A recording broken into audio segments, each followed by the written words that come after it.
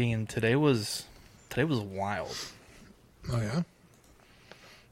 I had to watch one of the most hardcore movies I think I've ever seen in my entire life. This is Richie like a Rich? happy-go-lucky show. People come here to escape.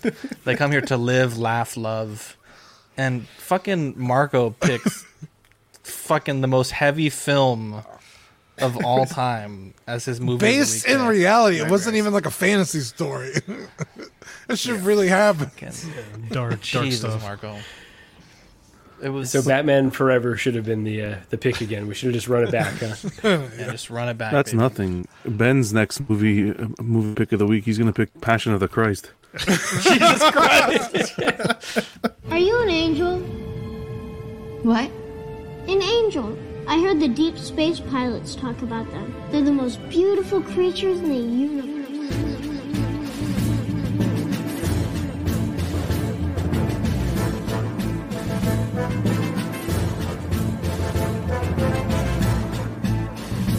Hello there.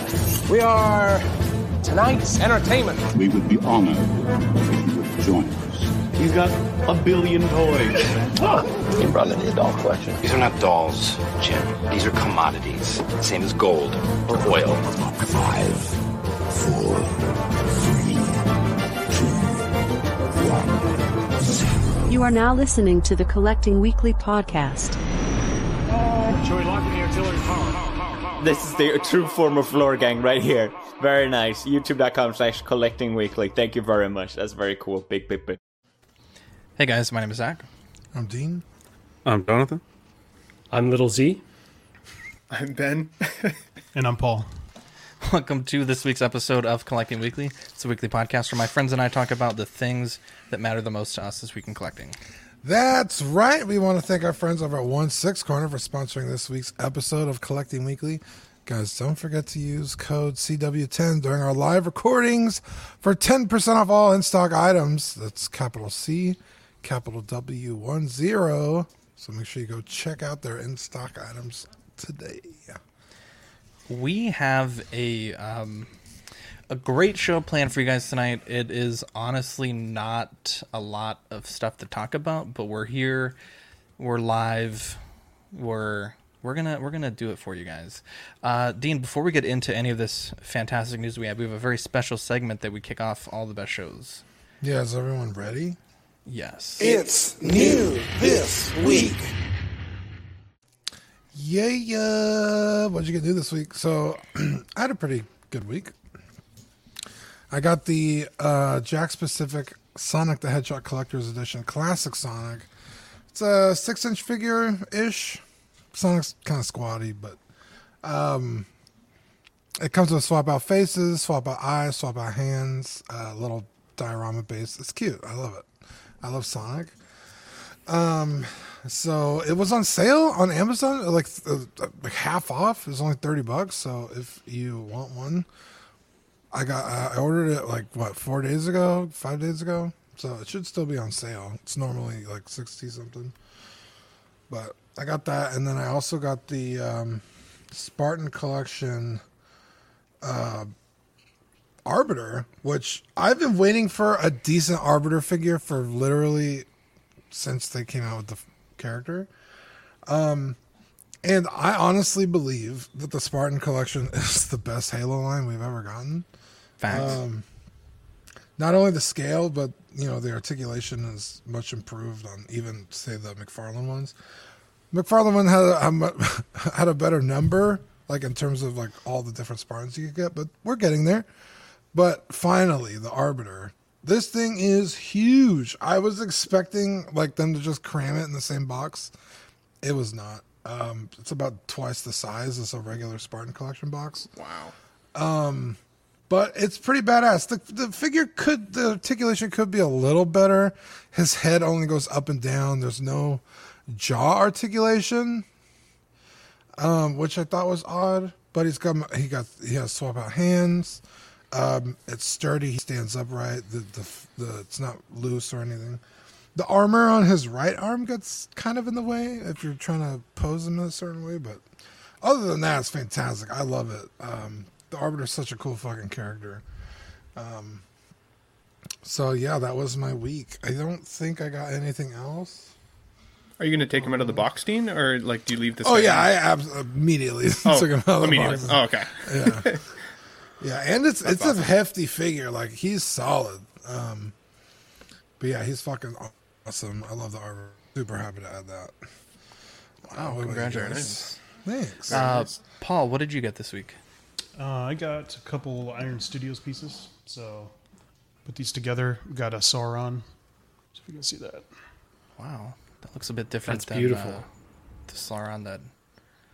Yeah, different property. It's based on the book, all right? Yeah. Wow. This is what book is that? Yeah, it's a cool piece. Paint job's really cool. I mean, it's excellent. So I'm excited to add it to the collection.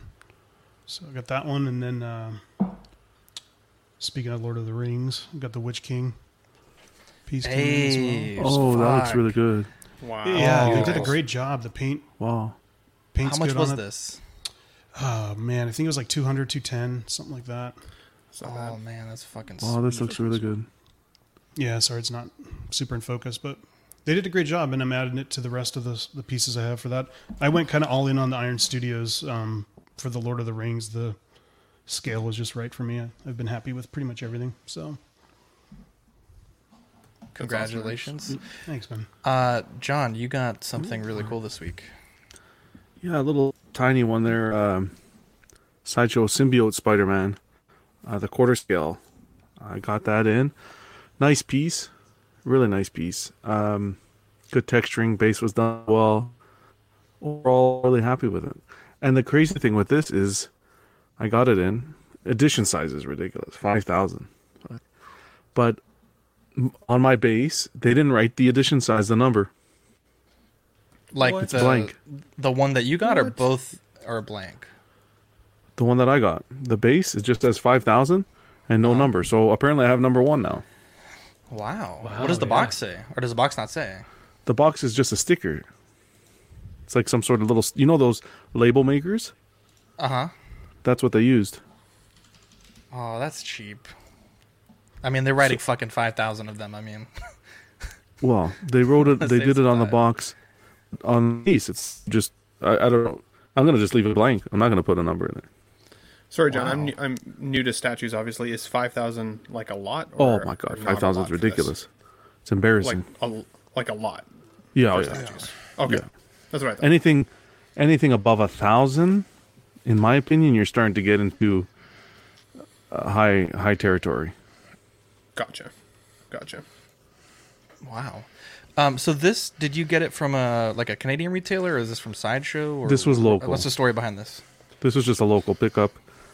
Someone had it, and we made the deal. I got planning to do a Spider-Man setup. I don't know how long I'm going to keep in the collection. I might just do a little flip and let it go for something else. But he'll be in there a little bit. I'm going to do an unboxing video. I know Brenton did one. I'm going to kind of do a showcase as well, because you got to see up close. It really is well painted, well sculpted. The base is well sculpted. The details on that base. Yeah, even in the suit.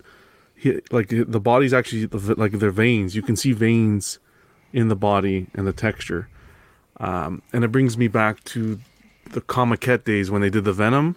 I get the vibe. Both, I think they pair very nicely together. So I'm going to kind of do a little Marvel display, see how they look, and yeah, I might keep it, might let it go. We'll see what happens. When did this come out? How old is it? Ooh. It's been a while, right? I don't think it's been... It's only been like 3 or 4 months. It's not that old. It's been crazy. Let me tell you this, John. I think this statue is amazing in every way, maybe except for one. And I'm 100% willing to die on this hill. People called me a fool for saying this. I went to college. I studied anatomy. I don't think that right arm is like a natural... Like the way it's bent, I don't think is natural. It doesn't take away anything from the statue. But when I pointed out in a statue group, I got like flamed. People were like, you're a fucking idiot. The guy who sculpted this is like the master of anatomy. I'm like, look, put your arm on the table and try to bend it like that. It does look like it's really high up. Yeah, like it almost is sitting on top of his shoulder. But flexed, and then also it almost threw my arm out just doing it. But I think it's great. And if you got a good deal, man, there's a dude on Ox selling one, and it's tempting. definitely tempting. First of all, you shouldn't be paying anything. You shouldn't be paying retail on this if you're buying if you're buying locally, because Sideshow has them, and guess what? Sideshow's, they're not going anywhere because they made 5,000. Yeah. So you're gonna find these things for days. But people will die for like their word for this statue. Like, they're huge fans of this piece. It's nice, but I want this so bad. It's well done. Is it a single piece or is it two pieces? So do you see where it has the angels and then that first kind of ledge? Yeah. It separates that second like part of the steeple separates. Got it. I see. Yeah. Look at this, Badfish in the chat. Gonna go feed the baby soon. Congrats, Badfish. You'll love to see it. Yes, man. Checking with the chat, we got Toy Mafia, Tukatri, Doc, Smizzle, Nicolio, Joao, Lane Kramer, Ninja Squirrel, Tukatri. Actually, Lane's going to be on OFAC this Thursday, so stay tuned for that if you like Lane. Equan, Universal Key, Danik and Lee Walker, Yomo, what's up, my guy? Who else do we got in the chat? We got Luis, love to see it, PT Works, John Ortiz. John, hit me up on Facebook. We have a chat going on for the San Antonio meetup in October. If you want to join in, let me know. We got Steph. Also, Steph, if you want to be in that chat. Riley, reviews, a bunch of Sweet Angels, Big Dog Pound 1. Marco, what'd you get this week? Yeah, so I finally unboxed this Moff Gideon. This is one that I've had here for a while, just kind of sitting on my floor. And I talk to Joao about this often because, the value on this guy, well, let me not say the value, the price on this guy has really tanked. And so I got him no taxes, no retail, but even then, could have had an opportunity to get him much cheaper. And so I was kind of resenting him for a while, but I'm a big Breaking Bad fan, big Better Call Saul fan. So to have Gus Fring in the collection, and this sculpt is actually pretty solid, actually. It looks a lot like Giancarlo when you have it in the collection. So I highly recommend this one, but definitely wait. The price continues to drop, so you will get a sweet deal on this guy if you're patient, but definitely one that I would encourage folks picking up if they enjoy the Mandalorian. So, wow, really weird that the price on this is dropping, considering your only two options are this and Sideshow, the statue, and that this was done much better. I just wonder, it's hard to say. I think just everything right now is really tanking, right? So it might just be a factor of the overall market. But yeah, this guy is definitely sitting around for a while. Yeah, hate to see it. Ben, did you get anything new this week? I know I got something for you, but we don't have it in hand yet. We'll save that one for next week, maybe, or the week after. Well, I got to get a shipping quote there for you. See how quick you can get there. I honestly forgot about it, to be honest. I found it before the show. I was like, I should probably get this quoted out. So last week I ordered a resin printer. Mark Pearson, co-owner of the resin printer, and I have been talking about it all week. I finally got some resin, ran some calibration prints. It's very interesting, it's really interesting when you get a printer like this. There's firmware updates and all kinds of updates, and it's different than obviously printing a 2D object. You get a file, a Word document, you just hit print, it's good to go. But 3D printing, there's almost an art form to supports, and I know Dean, you could probably speak on this, but just having the file doesn't really mean anything. You have to be able to support the model. And even I found out today, there was a person that had put a free model from their Patreon on Thingiverse, and you could download it for free, and basically it was print ready, so to speak. And I have a big print going right now. It's about 80% done, but I'm pretty sure all the models of that Patreon that I printed that were pre-supported failed, which is kind of annoying. But I'm really excited. And Zach, when you say failed, in what way? It's just not supported? Yeah, so the model, it basically it's an additive process. So with the printers that, Dean has both, but the printers that we used to use for Collecting Weekly, they extrude filament, layer by layer. This one, you have a metal plate that drops into a vat of liquid resin, and it actually pulls the print out of the resin. And so if the model's not supported properly, or there's what's called islands, the print will basically just not print. It'll either fall into the vat or potentially just stop printing because there's something in midair that's not supported. So I need to go back and look at the model, because when I looked at it, nothing was red, so it should have printed fine. Yeah. But sometimes, like, even if you just reprint it the same way, it'll print. Yeah, It's just like, I was about to say, sometimes prints just fail. There's no rhyme or reason to it. Yeah. And like Zach said, you could print it again and it'll work. Yeah, so this was one of the calibration tests. So it's interesting, like when you print, when you have like a 2D paper printer, you have like an ink printing where like you print it and then the printer scans it and it kind of makes adjustments. You don't really have that with 3D printers. So this is called the cones of calibration. So there's two sides of this print. This is the success side. So if it's successful, all of these will touch. So obviously mine were successful. And then on the failure side, none of them should be touching. But you can see at the top there's these little nubs. There actually should be nothing there because it's designed to fail on purpose. This was actually my second test. The first one, the failure side's a bit longer. I probably could have ran like 2 or 3 more prints, but I was kind of getting antsy, so I kind of YOLO'd it, which I don't think really is the reason why my prints failed. But I'm gonna dial this in a little bit better, maybe after the show, get a few more of these prints banged out. But as far as the printing goes, I'm really excited. It's definitely a learning curve, and I'm hoping to be able to print some cool stuff for our D&D game. I think it would be really fun. Even though we play mostly digital, I think it'd be nice for all of our players to have like a little representation of their character at home. Also from Mike Cruz in the Patreon chat, I picked up the Triumphant Mafex Batman, which is an absolutely incredible figure. I think of all the Mafex ones, I think this and the Black Suit are honestly probably my favorites. And then from Sideshow, I had a bunch of rewards points, and I canceled the Iron Studios Mando. I just, between the time I pre-ordered it and now, I had picked up the quarter scale, so it was kind of like a moot point to get both. Sideshow had a really good deal. They were nice enough to let me take advantage of it after the fact. But with the rewards and the discount code and the free shipping that was like already on the website, it came out to $4. So definitely $4 well spent. That's with like tax, shipping, like everything combined. And it's like $100 figure. So definitely, you know, I only buy from Sideshow like once a year, once I save up like $100 worth of rewards. And, you know, it's a nice little figure, and glad to have it. How are the paint apps and like the elbows? Like I found in some of the like the animated series ones that I've been collecting, obviously it's not from the same manufacturer, but like they get like weird wearing in the joints. So if you bend the elbow, you see a little bit of that. Do you get that with these or not? No, so this is, so I have 1, 2, 3, 4, 5, 6, 7, 8. I probably have like 8 or 9 Mafex. I've never had that happen. Sometimes the joints are a little loose, but if you got that gold label joint juice, it'll take care of it right quick. Honestly, there was one small paint defect on my black suit Batman, but it was also from a liquidation sale that someone returned already, and I don't know if they scuffed it, but it was like 2 seconds of craft paint and good as new. But yeah, these are really cool figures. I really like Dark Knight Returns, and I'm really excited to hopefully, if things go my way, pick up that premium format. But yeah, it was a pretty good week. Mike gave me an incredible deal. You know, way less than retail shipped.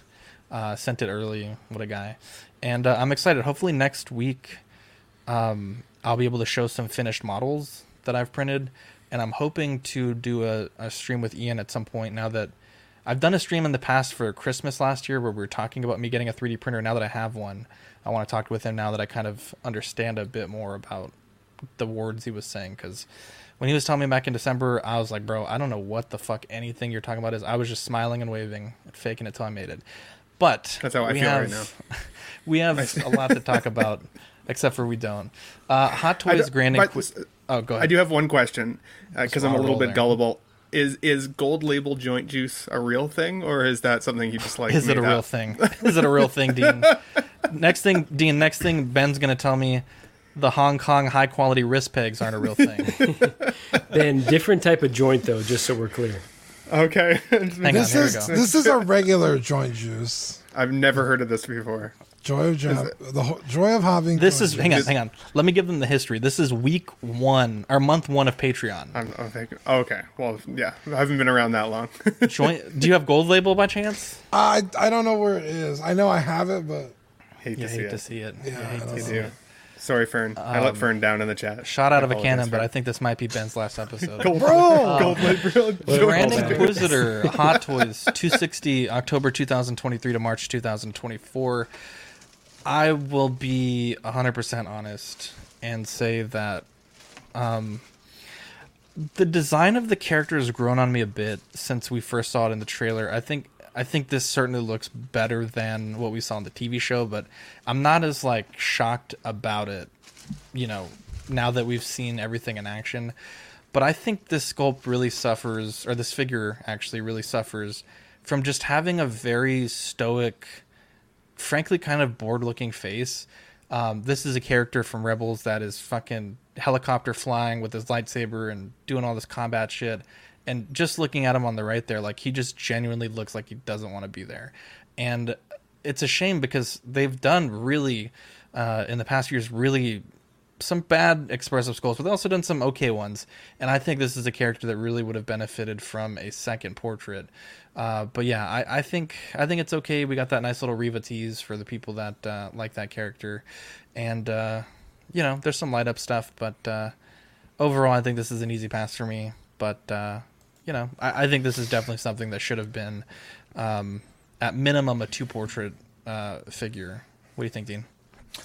Yeah, I got a chance to talk about this on Will Foxification's channel on Sunday.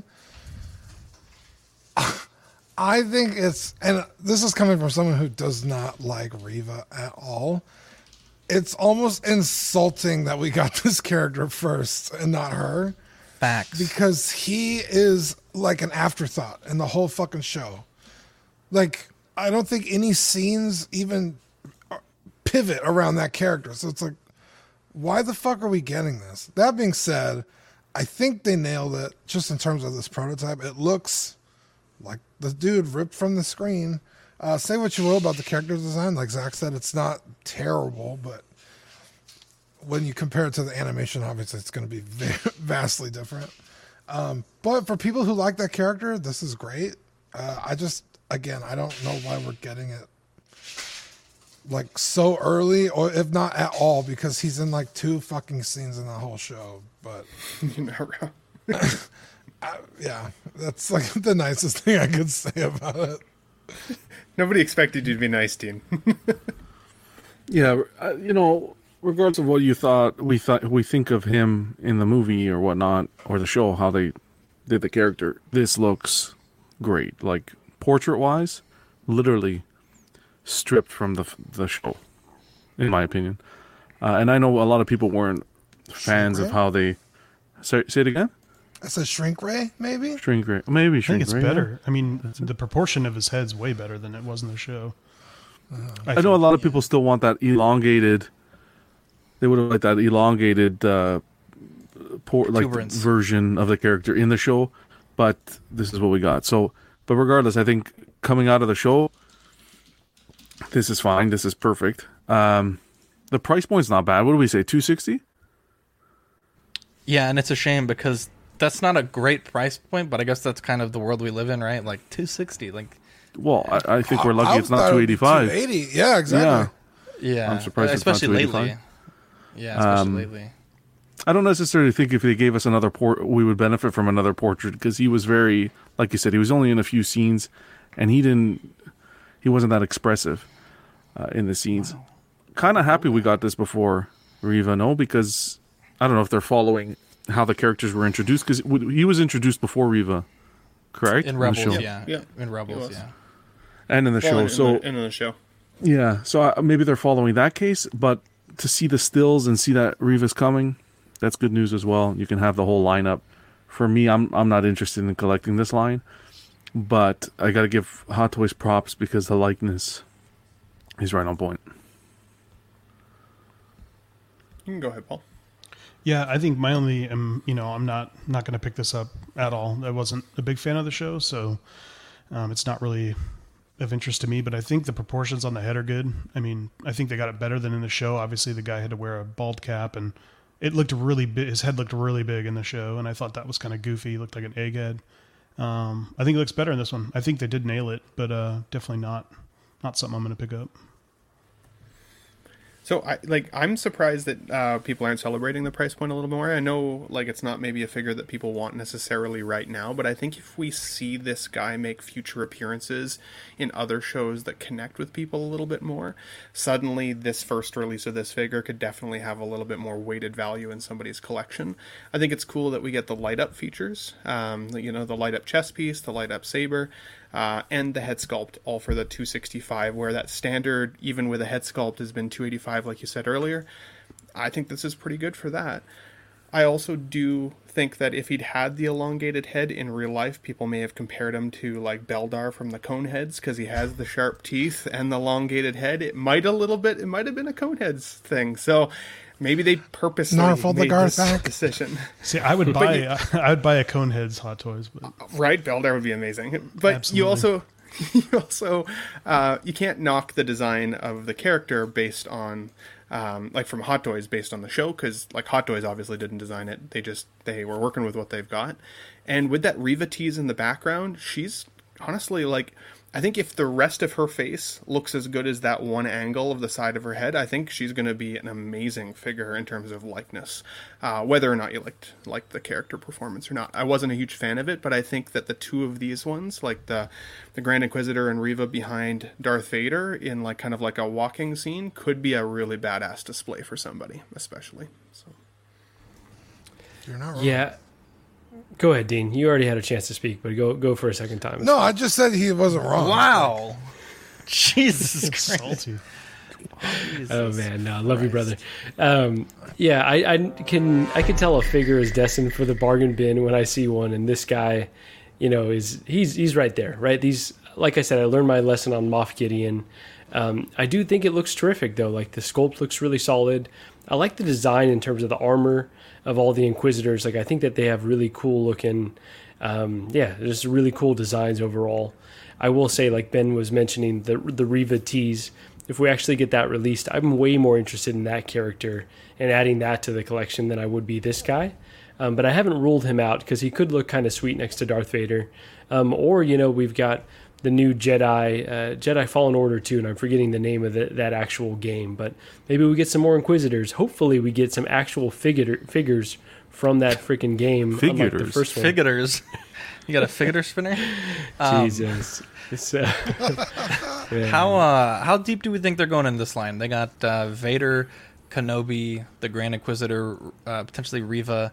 I think they're going to make the other male Inquisitor, or the Purge Trooper. You're right, Dan. I want a baby Leia. You know what I'd love to see as well? I'd love to see a collection of everybody's little holograms. Somebody who's got all of the holograms. I want to see that picture. Gosh. That'd be awesome. Thank God they didn't give us printing them. two versions of this figure. Yeah, if anyone wants a hologram, $500, friends and family. Shipping is not included.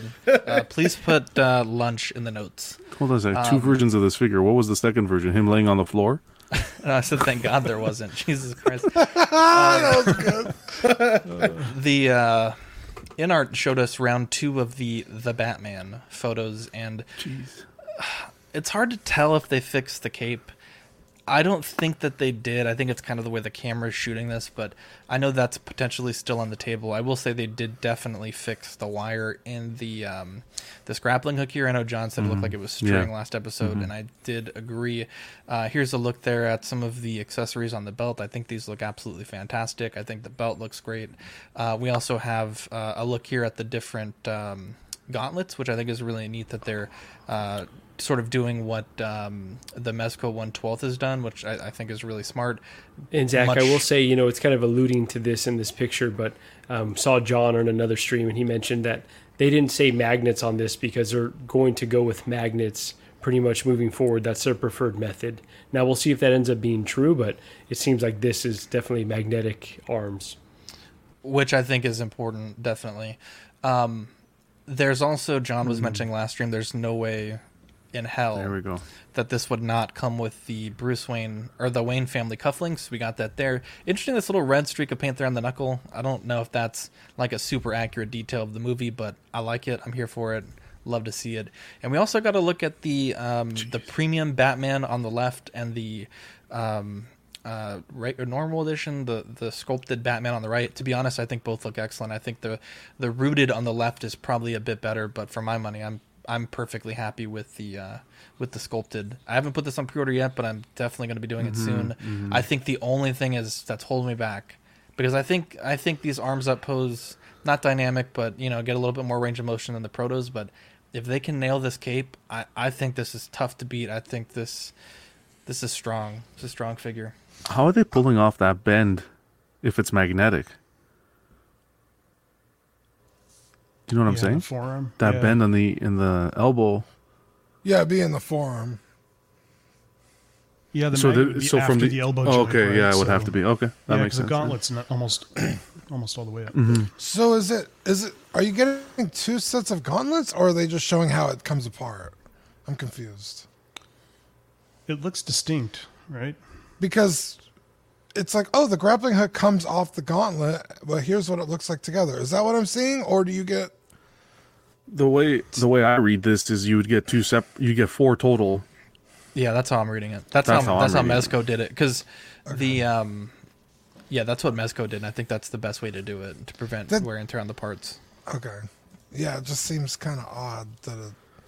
Okay. That makes more sense now. Okay, yeah, I think this is great. Now, is that faceplate where he's like shooting the grappling hook? I feel like this is the first time we've seen this, no? I think you're maybe right. I think you're right, and I don't think it was included in the initial product description, so that's really neat to see. One thing I would say, Dean, is I almost think that this top grappling set right here, I think this may be one piece where the hand is just like permanently attached to the grapple, because it looks too fragile, right? Like if you were having to stuff that into the hand, I think you'd break it, and I think that's a really smart way to do it. At this point, I think the only thing that I don't see from the movie is that gauntlet with the electrical effect on it. Even though I would have been toyish and we complain about those things, I think it would have been cool to see. But yeah. Yeah, I think everything I'm seeing is fantastic. I literally have really nothing to complain about with this. Yeah, this is... I don't know. The only thing bad I can say about it is the cape. Like, if they don't fix it, that needs to be fixed. Besides that, I think this is a banger. Every photo I see that they release further just keeps getting better and better. The portraits look great. The Bruce Wayne portrait, I think, needs a little tweaking still. I think they put a little too much not here, the Bruce Wayne one. I don't know if it's a different one. The one that goes with that body. I think they use a little too much pink in the cheeks. They got to be careful with that paint app. But nonetheless, when we're looking at the photos in front of us, stunning. Happy with the accessories. Still wish they'd add the thumb drive. I think that would be really cool. But yeah, I'm excited. I haven't pre-ordered either because I leave it all to the last minute. But I think this is one that I'm going to try to get because it looks great.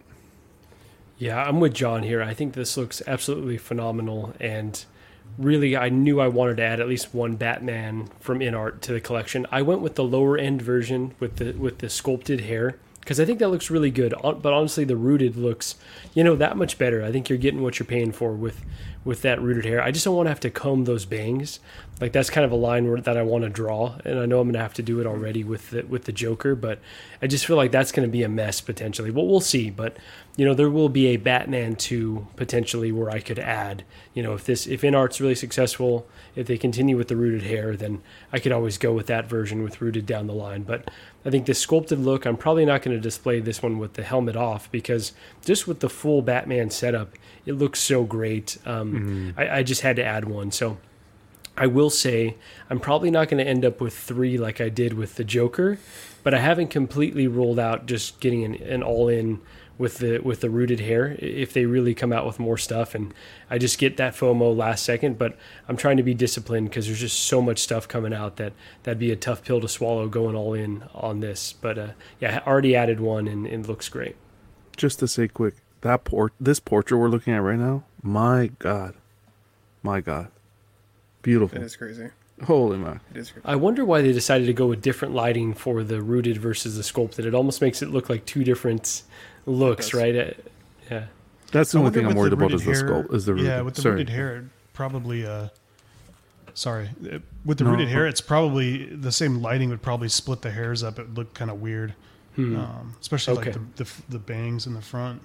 But it's. I mean, I'm selling off most of my Hot Toys and 6-scale figures, but this thing, I mean, it wants to draw me back in. And the rooted hair, I don't have anything with rooted hair, but this portrait is like amazing. I mean, it's absolutely killer. So it's tempting for sure. The price is a little steep, but I think it's well worth it though for everything you're getting. They've done a great job.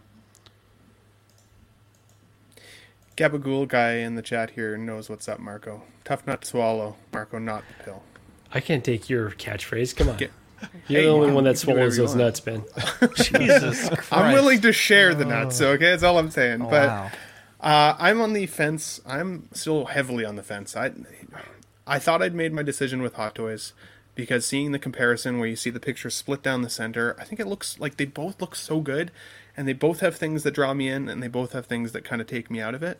I still think the value on the Hot Toys, like for all of like the quantity of stuff that you get with it, is definitely awesome and like worthy of consideration.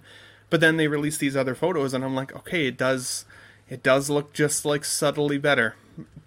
For me though, it's like, do I like this Batman enough to pay that extra bit, or do I feel like the Hot Toys in my collection would service like what I want out of my collection, right? And so that's kind of what I'm on the fence about. I would say that now seeing both, I think if you want the better likeness, I do think in our, at least from their photos that we keep comparing, because we still don't have in-hand options. I think if we're comparing photos, which we have to do, InArt definitely has the win on that. But I'm going to be like John. I think I'm going to be kind of resting it to the last minute, just like I did with Joker about making that decision. I am leaning towards the standard edition InArt, though, I think, because for the same reason as Marco, for this Batman, I see him as the Batman in my collection, not necessarily Bruce Wayne. I think we will get future movies where maybe we get a little bit more development out of Bruce Wayne as a character, and maybe I'll care about his face a little bit more as the actor. But in the moment, I think the Batman's the coolest, so I may go with the InArt even still after all. And I will just challenge you on one point though, Ben. When you were saying the better value with the Hot Toys, do you mean because the deluxe comes with more, or the 515 set with the bat signal? And yes, thank you, because that's what I was originally intending on looking at purchasing, was getting the deluxe set with the signal and everything. And as I said, I think if I want the signal and the Batman and having that slightly better likeness, it might be worthy of paying a little bit more for the InArt. Whereas I'd still feel like I got really good value for my money out of that Hot Toys offering. So it's a hard one. Cool world we live in, though, when 6-scale is this good that it's so hard to actually make a call. That's cool. One thing I'm not very happy with is how this deluxe with the 2 figures and the bat signal is cheaper than the Joker set. Mm-hmm. I think it may have to do with the steel bars or like the metal bars, the real wood. But I think you're paying the premium for those premium materials. I think this one just has a little bit of die cast, but I don't think there's that like really premium part to this set. Like the base, they're just gonna cast that or mold that however they're gonna do it. But on the Joker set, we saw the real hand weathering on everything, and I mean, that shit's difficult, man. That shit takes time, takes a lot of effort. It's not something you do in one pass. So true, but counterpoint, it does come with a full-on bat signal too. Though, yeah, right? that's what I'm saying. Like, I definitely hear what both of you are saying. That's true. Yeah, the light effects and everything. Like, I can understand if it was just the Batman and the Bruce, but the fact you're getting the whole bat signal, I kind of feel like maybe Joker was a test to the market, and now they're kind of backtracking the price of it. Yeah, probably. Yeah, or maybe they're getting more efficient with these things. Could be. Because Gandalf came in at I think 500, and can someone remind me what's the base price on this one, Marco? Do you have you can get it for $280 shipped for the sculpted version, and then $500 for the Batman rooted by itself, and then the Bruce Waynes are around the same. You could get this Batman for $280 shipped. $380. I was about to say plus. Yes. Yeah, 380 is the full. Well, 380, even 380. Well, it's competitive with the Hot Toys Deluxe version, honestly. Yeah. So. And I mean, when you look at this figure compared to Gandalf, like there's so much more that goes into this, so many more parts, so many more. It's to me, I think the value on this figure, I mean, like John said, like it's right at about that Hot Toys price point, like, and then once you add in tax and shipping, and like, it's honestly like competitively priced. Yeah, and this face sculpt is light years ahead. I mean, I think so. Yeah. Going back to John's point too, though, about the Joker, like I would say that like people have wanted a Heath Ledger Joker remade for a really, really long time, and honestly, like companies are smart enough to know, right? You're going to pay for what's hot. You're going to pay for what's most desirable. And as good as this Batman film was, it was still really split on how people liked it. Some people loved it. Some people really didn't like it and resonate with it. Whereas Dean is honestly the only person I know that didn't like the Heath Ledger Joker. I'm sure there's a lot more, but I don't really know anybody. Are you talking about the figure or the character? Like the movie itself, and I didn't like it. Yeah, I'll put 2 on your bucket there. Wow. I didn't really like it. I'm canceling my flight to San Antonio right now. You're crazy. How dare you? I'm surprised. How dare you, Paul? We have an opening. You are allowed. But that furthers my point, though, Zach, is that more people were split on this film than they ever were on Heath Ledger's Joker. Like Joker was one that everybody's wanted. It feels like for a really long time. So that's interesting. I don't want to infringe. But no, that's fair. No, and I do want to just bring up one more point about scale, because we're kind of assuming these will all scale together. You know, you can kind of mix and match the Hot Toys and the in-art, but shout out to Joao again. He kind of did the side-by-side comparison of the preliminary measurements, and it looks like the in-art's bat signal is significantly taller and deeper than the Hot Toys one. And, you know, the Hot Toys one is pretty massive already, so that's just really interesting from a, you know, we just got to see how all these things pair up, because I know a lot of people are getting the DX19 to maybe go with that, you know, the in-art Joker, but they might force you to buy another Christian Bale Batman to go with your Joker. So we shall see. Thule's actually saying that the bat signal by Hot Toys on Sideshow's site is already saying almost gone. So keep that in mind. They haven't even started making those things yet. That's absolute fake news. Wow. I think that's just typical, you know, Sideshow's going to be Sideshow. In my opinion. Container ship sank in the ocean. Oh, wait, no, it didn't. We did reach out to John from Queen Studios to confirm the heights for the Joker, Batman, and Gandalf, so we should have hopefully an answer for that very soon, and we'll be able to make sure everything lines up together. Let's move on. Hot Toys released after like 2 years plus Cable, and I'm going to be completely honest that first off, I'm sorry if you really like this figure, but this is honestly one of the worst things I've ever seen. This is famished, malnourished, you know, feed this man for $1 a day Cable. This is one of the worst things I've ever seen. The head is too big. It's taken way too long to come out. The body is too small. And I frankly, honestly, truly believe that the Toys Era one is a much, much nicer looking figure. I'm honestly disappointed that Hot Toys put this out in this state, especially when their main competition in 1/6 scale is putting out those banger Batman pictures, and their answer, so to speak, to that is releasing this. It's just bad. I have honestly like nothing good to say about this thing. It's absolutely terrible. For the price of one coffee a day, you could feed Cable. Jesus Christ. Okay. Like a wire. This is so bad. How bad, Dean? Tell us. All of it. All like the portrait is very. Before he tells us how bad this is, who makes this? Hot Toys. Okay, perfect. Hey, I calls them like I sees them. I'm not an apologist. I'm a give and take, baby. It's so bad. It's so bad it makes that Darth Maul look good. Bro, I'd rather a Darth Maul in my collection than this. Yeah, like the body is way too small. The sculpt, like, I don't know, it's very soft. Like, I feel like all the details could have been like sculpted deeper. Does that make sense? Like, it just kind of looks too soft. Like, I don't, especially where the skin meets the robotics, the cybernetics. It looks trash. It looks like it looks like a Marvel Legends figure. Yeah, and then like the clothes. Please don't insult Marvel Legends. No, I love Marvel Legends. But at this come price, on, Paul. Look at this side by side that Ben gave us. Look at this. Are you kidding me? Yeah, like he's got like a pencil neck and like a bobblehead. Motherfucker looks like a Funko Pop, dude. For the record, it felt really awkward editing this photo together at like 2 a.m. beside my fiance who was sleeping. Bro, you like know at 2 you're half rock naked. hard. Like, Come you're on. meshing it together, you know? Like a diamond in the winter. Yeah, dude.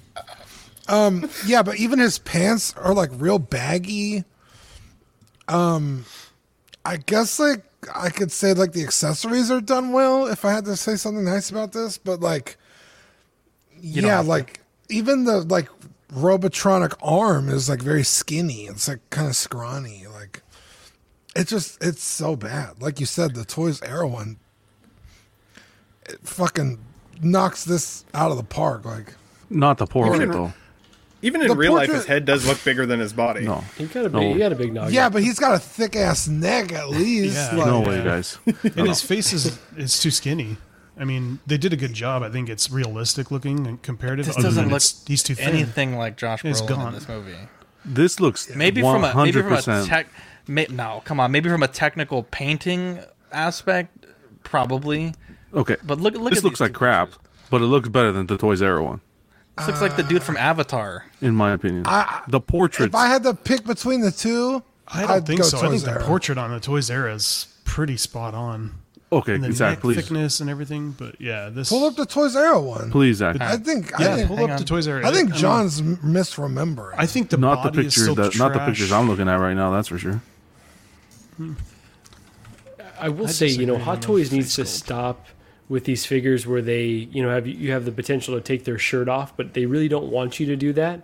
It's like, why even give us the option? Just like keep the shirt on, really focus on the tailoring, all the other stuff. Because if you're going to mail it in, much like the Darth Maul that I mentioned, like don't even bother giving us that option. Hide all that stuff and just allude to it with certain cuts in the clothing. Because this is not it. If this is the best effort we're going to get from them, it's just not good enough. Well, do you think it would have looked? Do you think it would have looked too bulky if he couldn't have taken his clothes off? Like, do you think it would have looked more in proportion? I should say. Is that part of the reason you're thinking it's looking so skinny? They could use a fat suit or at least portions of a fat suit to bulk him up, right? But the fact that they try to have it both ways, really, the figure suffers overall from all looks. I don't really see the draw of having him without a shirt, anyways. I don't. Can you? Oh, sorry, Paul. No, you're good. Yeah. You're good. No. Go ahead. Zach, I'm gonna send you. This is from Zach, pull the. Mariscal in hand pic. Hold on a second. Pull the shot of him without a shirt on. Zach, Of please. the mechanical. Toys R Us, so we can compare it. Okay. Yeah, give I me a agree, second. Paul. Though, why would you even want to pose It's him weird. with the All, shirt off? all these 'Cause everything photos else looks. of I have the one here I can mechanical send you. are like in 250p.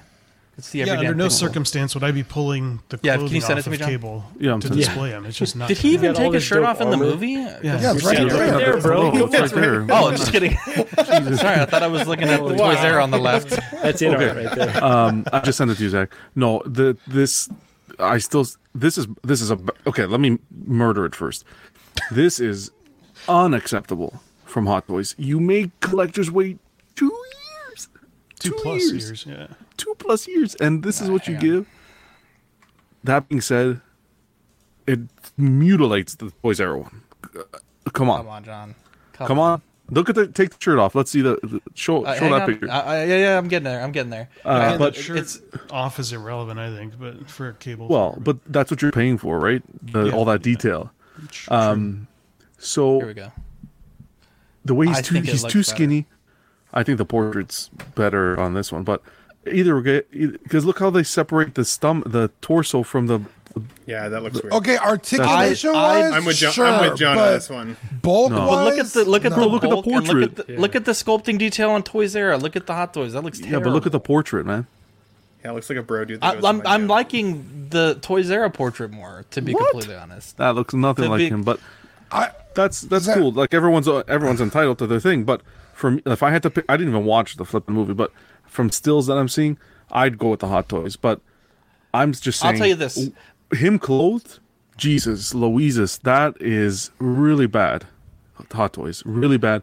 And you'd think 2 years plus is because you're trying to put the money, the R&D to make the best figure. No, you drop the ball. If I was you, pull it, please, and make the adjustments. Don't release this figure. You're going to take a loss, but wow, this was atrocious. Here's why I don't like the Hot Toys. They have that articulation. They just have it much higher. But I honestly think the aesthetics are obviously maybe not so good on that part of the body. But people don't articulate at their breasts. Like, I mean, you have a little bit, but that's not the main point of articulation of the torso. No. So you also get like an ugly seam, right? It's just hidden well in this photo. But I think, genuinely speaking, the bulk of the Toys era, and I think the portrait, and specifically the way the neck, like that silhouette of the neck to the bottom of the sculpt, I think looks better. I just think that honestly, this it just looks bad. It honestly, for this to be out this long, you'd think they were going to give you the world, right? This guy's going to be 180 shipped soon. 180. I can't wait for the Basement Bros. Zach, I sent you an in-hand picture of the. It doesn't Toys look Era very good one. in that in-hand picture, but I think it looks better than. Hang on. I'm Eric's canceling not very good my order with Eric's Sideshow not very good at immediately, photos, so. right now. I think the Toys R's hair sculpt is better, actually. I think the hairstyle. Yeah, is I agree with better. you. Yeah. So you but the portrait's not there. I did. I still have it on order with an an NRD, but I'm canceling it. Call Sideshow up and tell them it looks fucking horrendous and that they need to give you the NRD I'll try back. and make some content for the channel. You could tell you can tell even He'll the belt get is his just NRD nicer. back. The belt and the stitching in the pants and everything is nicer on the Hot Toys. Yeah, the parachute pants. I mean, the thinness of the body just doesn't work at all. Yeah, in no. this for Not cable. at It's all. just Not not at even all. close. The mechanical, the Toys Era version, I think, for me personally, I don't think the face sculpt is 100%, but I think just overall it's a better match. And even if you're not trying to match it to the movie, but just a cable figure, I think it's a better cable figure, so to speak. This portrait's a tad better than the one that Toys Era put out. That photo we just looked, a tad better, but it is light years away from the actor. Dean, were you calling better out the than Hot pants Toys, too? I think. Yeah, like the body itself is just like sickly Beefier. looking. Yeah. I hate everything about that. Asmus released their Ring Wraith with a grand total of fucking 2 photos, one of which is in the box. Kind of a bit of a fail there, but I'm excited. It's really hard to see. It's like a black box, black photo, black background. They fucking dim the lights, so I don't know how I feel about this, but this is what they showed us. There's fucking more pictures of the box than the figure. So hopefully, I mean, it's Asmus's strongest points, right? So I think in theory it should be a good figure. Hopefully we'll get some more pictures. Nice of that art soon. box. I'm hoping beautiful on art this box. ASASCP. As soon as Oh, how does he say it? ASAP as possible. ASAP as possible. Thank you. Yeah, this is. You're not willing to wait for InArt to see what they do? Fuck no, we don't need a $500 Bro, okay, I'll tell you this right now. I want all 9. So I have a couple of the third-party ones on pre-order. I want to get a couple of these. I'll probably end up getting an InArt one. I want all 9. So eventually. Yeah, eventually. Because I'm sure you're going to get like die-cast armor and all that stuff. Well, this is I think both of them have Oh, is it really? Okay, cool. Yeah. If you're going to get just one... Oh, go ahead, Ben. I was going to say this is my favorite Asmus, but it has no face sculpt, so that's probably... yeah. Okay, let's bring up Exo 6. Oh. You're not wrong. Riley reviews the Hot Toys is built like me. It's a fact. But if you're going to get one representation of the, kind of these characters in 1/6, wouldn't you just wait for InArt to do the Witch King? Like, I feel like that would be kind of the ultimate representation of this. Because this looks okay, but I feel like... I think these are more iconic than the Witch King, in my opinion. Is that what they said they were going to do? Is the Witch King? They haven't announced that, no, but I would just assume, because they're going to do the ring race, so I would just assume they're building to that. Yeah. Asmus does have the Witch King. But, like, to me, when I think of, like, the ring wraiths, I think of the, in the Fellowship of the Ring, right? They're all, like, fucking riding after him through the woods. They're horseback. Yeah, they're coming through the door at the Prancing Pony, fucking stabbing the pillows up in the mountaintop. What's it called, Zach? The Prancing Pony. No, the in the mountaintop. The prancing. Oh, sorry, that's the bar. Well, they stabbed the pillows in the bar. That's what Yeah, I said the prancing pony, and then I'm sorry. Weathertop. Weathertop, thank you. Like, all those are so fucking, like, iconic. The Witch King is very cool, and he's, like, the leader of the 9 ring wraiths. But you don't see him until much later. So, like, in my mind's eye, this is, like, how I picture the ring wraiths. So. Okay, understood. To me, he's just, like, the premium version of their designs, but I get what you're saying. And I think really the only main difference is, like, the helmet and, like, a mace. I think he has the same armor, basically. Exactly. But they've done... Asmus has done the Witch King before, so... I want to say that you're right. I want to say you're right. Nope. Plus, you could just 3D print the... Yeah, you can 3D print the helmet. John, let's hear a quick word from our sponsor. Yes, sir. We want to thank 16 Corner. Their mission is to provide the best figures and collectibles to their customers. They offer great prices, great packaging, fast shipping, and best in the business customer service. Collecting Weekly listeners get 10% off in-stock figures while our show is live using code capital C, capital W, 10. Choose your figures, pay safely with PayPal, and you can leave the rest to them. Thank you for that. So Hot Toys had a Hyperdrive event that they posted on Facebook. A lot of people were freaking out because the...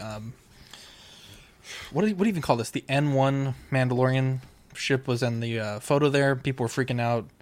Apparently, no one knows about Google Translate. But we went ahead and translate it for you. So it's at their Tokyo venue. They were going to have some of the costumes that were used to film the Obi-Wan Kenobi show. So that's obviously very cool for people that are interested in prop replicas or cosplay to be able to take photos of those.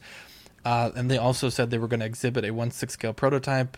The latest high-end 1/6 scale figures from Hot Toys will be shown in the first time in Japan. Don't miss out on the powerful vehicles such as the N1 Starfighter. They also had event-limited releases. So they had the 3 different current wave of Chrome Clone and Chrome Stormtroopers, along with some of the what are these, Cos Babies? So that was very cool. And at this point, it's still a prototype. I know people are very excited about this, but I've seen a lot of people taking this post out of context and being like, we're getting this. And I think it's probably not good to do that. Well, the thing that they keep on showing it and keep bringing it up is a good sign. Well, they had the Falcon on display for a while. I mean, they literally still have the Falcon on display, and that shot from what was it, Marco? Shanghai last week. They had the Falcon and the BVS Batmobile on display. But they don't really market it. I don't find they really market it on like brochures and part of events and stuff. I'll give you. I'm shocked. This is front page on their advertisement. It's if they do this in 1/6, I'll be shocked because I think when I first hopped on the channel a few months in. I mentioned it before, Milk Magazine. Howard had his Milk Magazine interview, and he stated he's not interested in doing 6-scale vehicles, Star Wars vehicles. And that's why we never got the Falcon cockpit. We didn't get the Jedi Starfighter and stuff. So it would be cool to get this, but I would hope that he'd still revisit that Falcon cockpit, because I was really interested in that. But do you think, though, them seeing companies like Jazz Inc. Dioramas or... NR and Queen that said they're going to start doing these bigger vehicles also. Do you think that maybe has changed their mind on this? There might be a niche market for something like this, or even HasLab, right? $350. They raised millions of dollars for this project, and it's a massive display, right? I mean, I don't know how big the Jazz Inc. Falcon cockpit is, but I'd imagine the Razor Crest takes up a pretty comparable amount of space.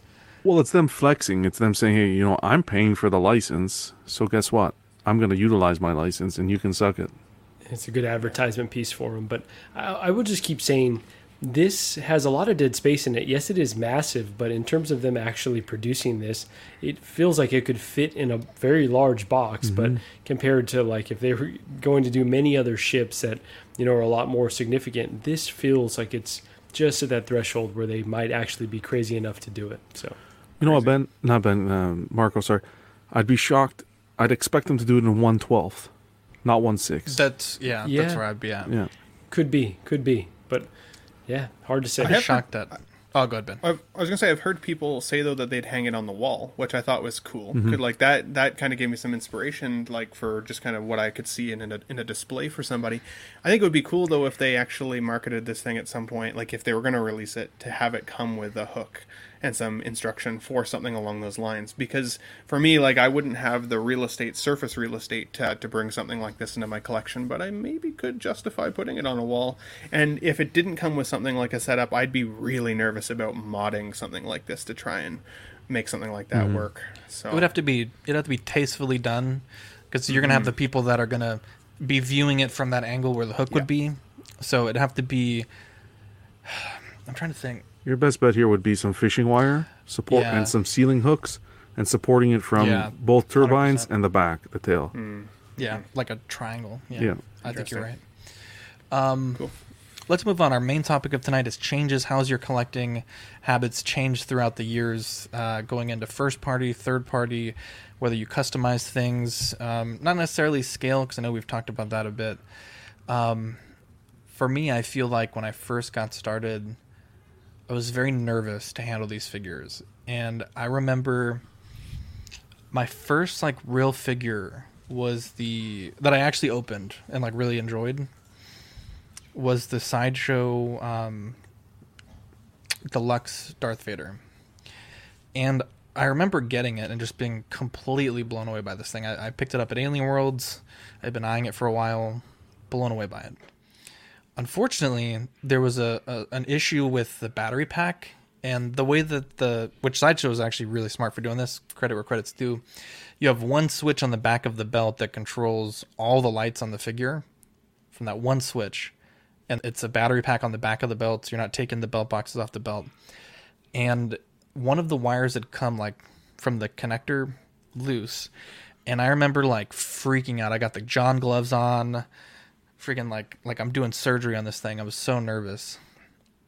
Cut to now, I think I'm much more confident handling these things. Like when I did that bodysuit mod on the Mando, I'm just fucking I was ripping this about thing to bring that up, dude. You had that figure for like 0.7 minutes, and you had torn it all apart, like all over the place on your fucking desk. I was like, it's much better though. It's much better 100%. though.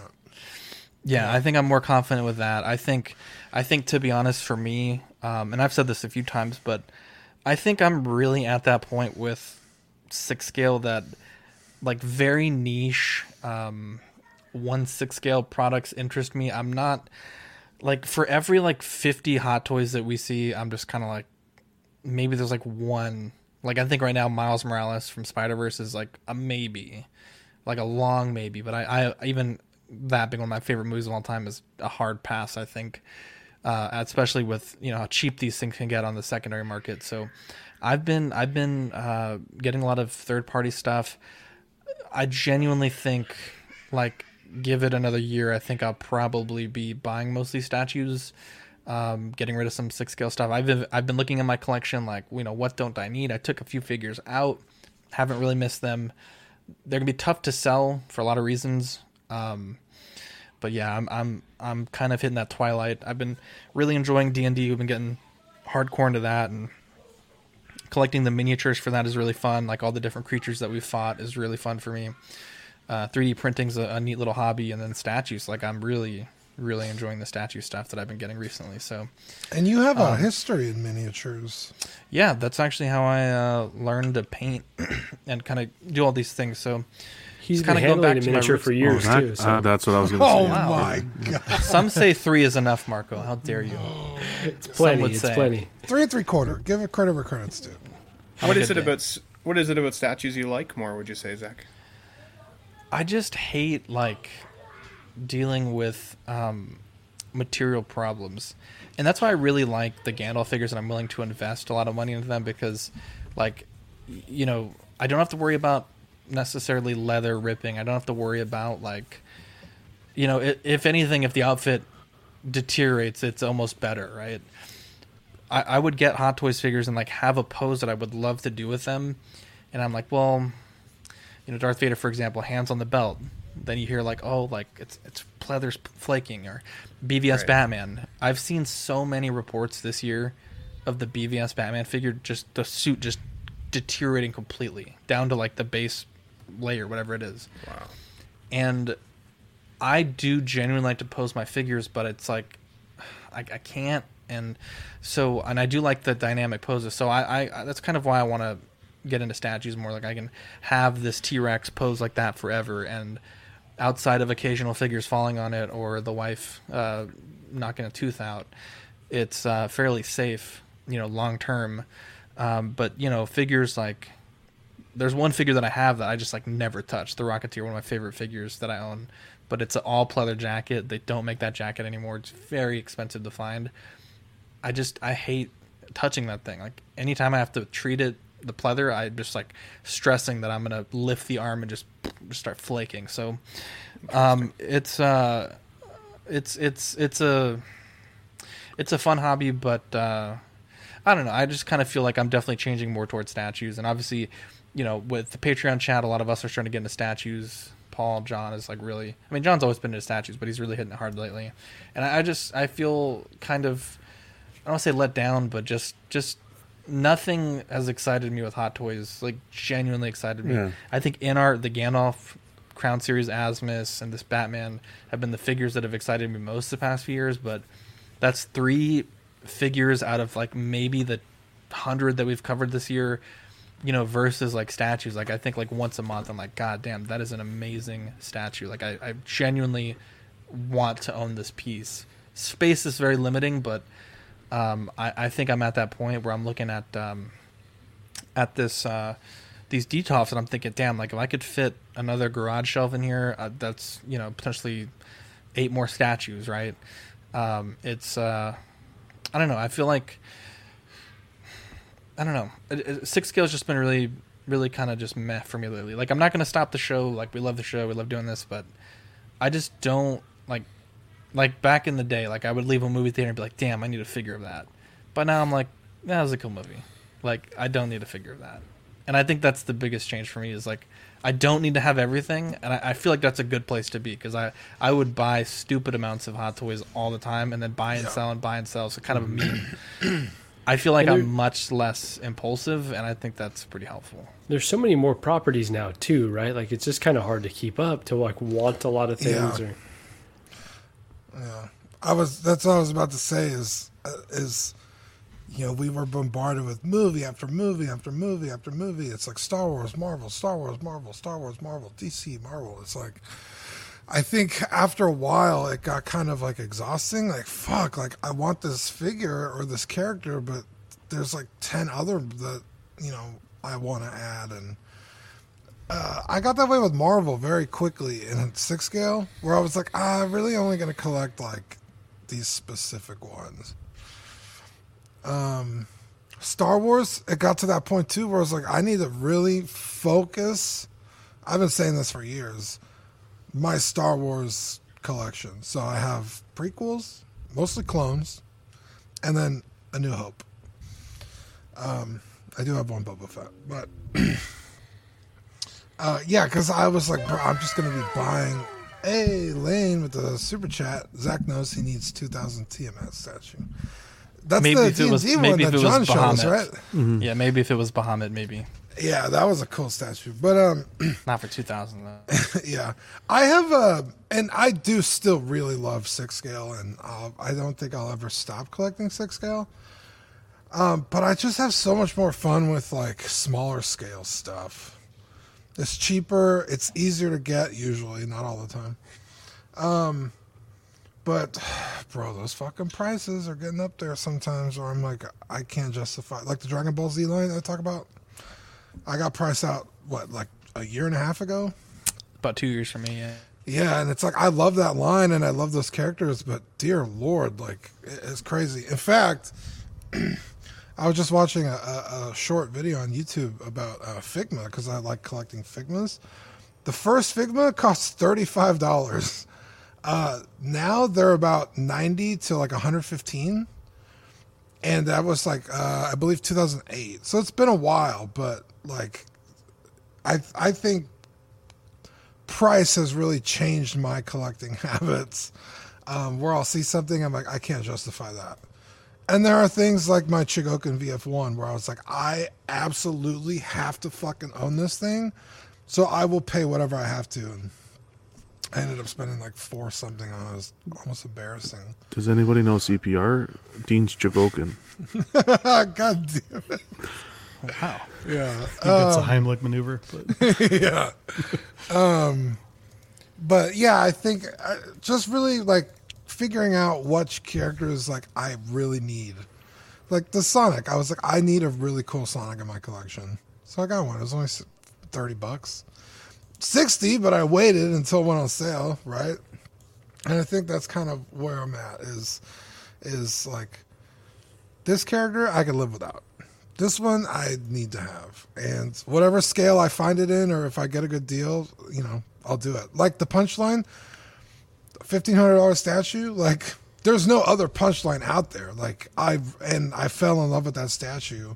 So it's like I definitely need to own this. Like it opened my whole world up to DC because I wasn't a Batman fan, or you know, and I saw the statue. I was like, yo, that looks fucking badass. Who is that?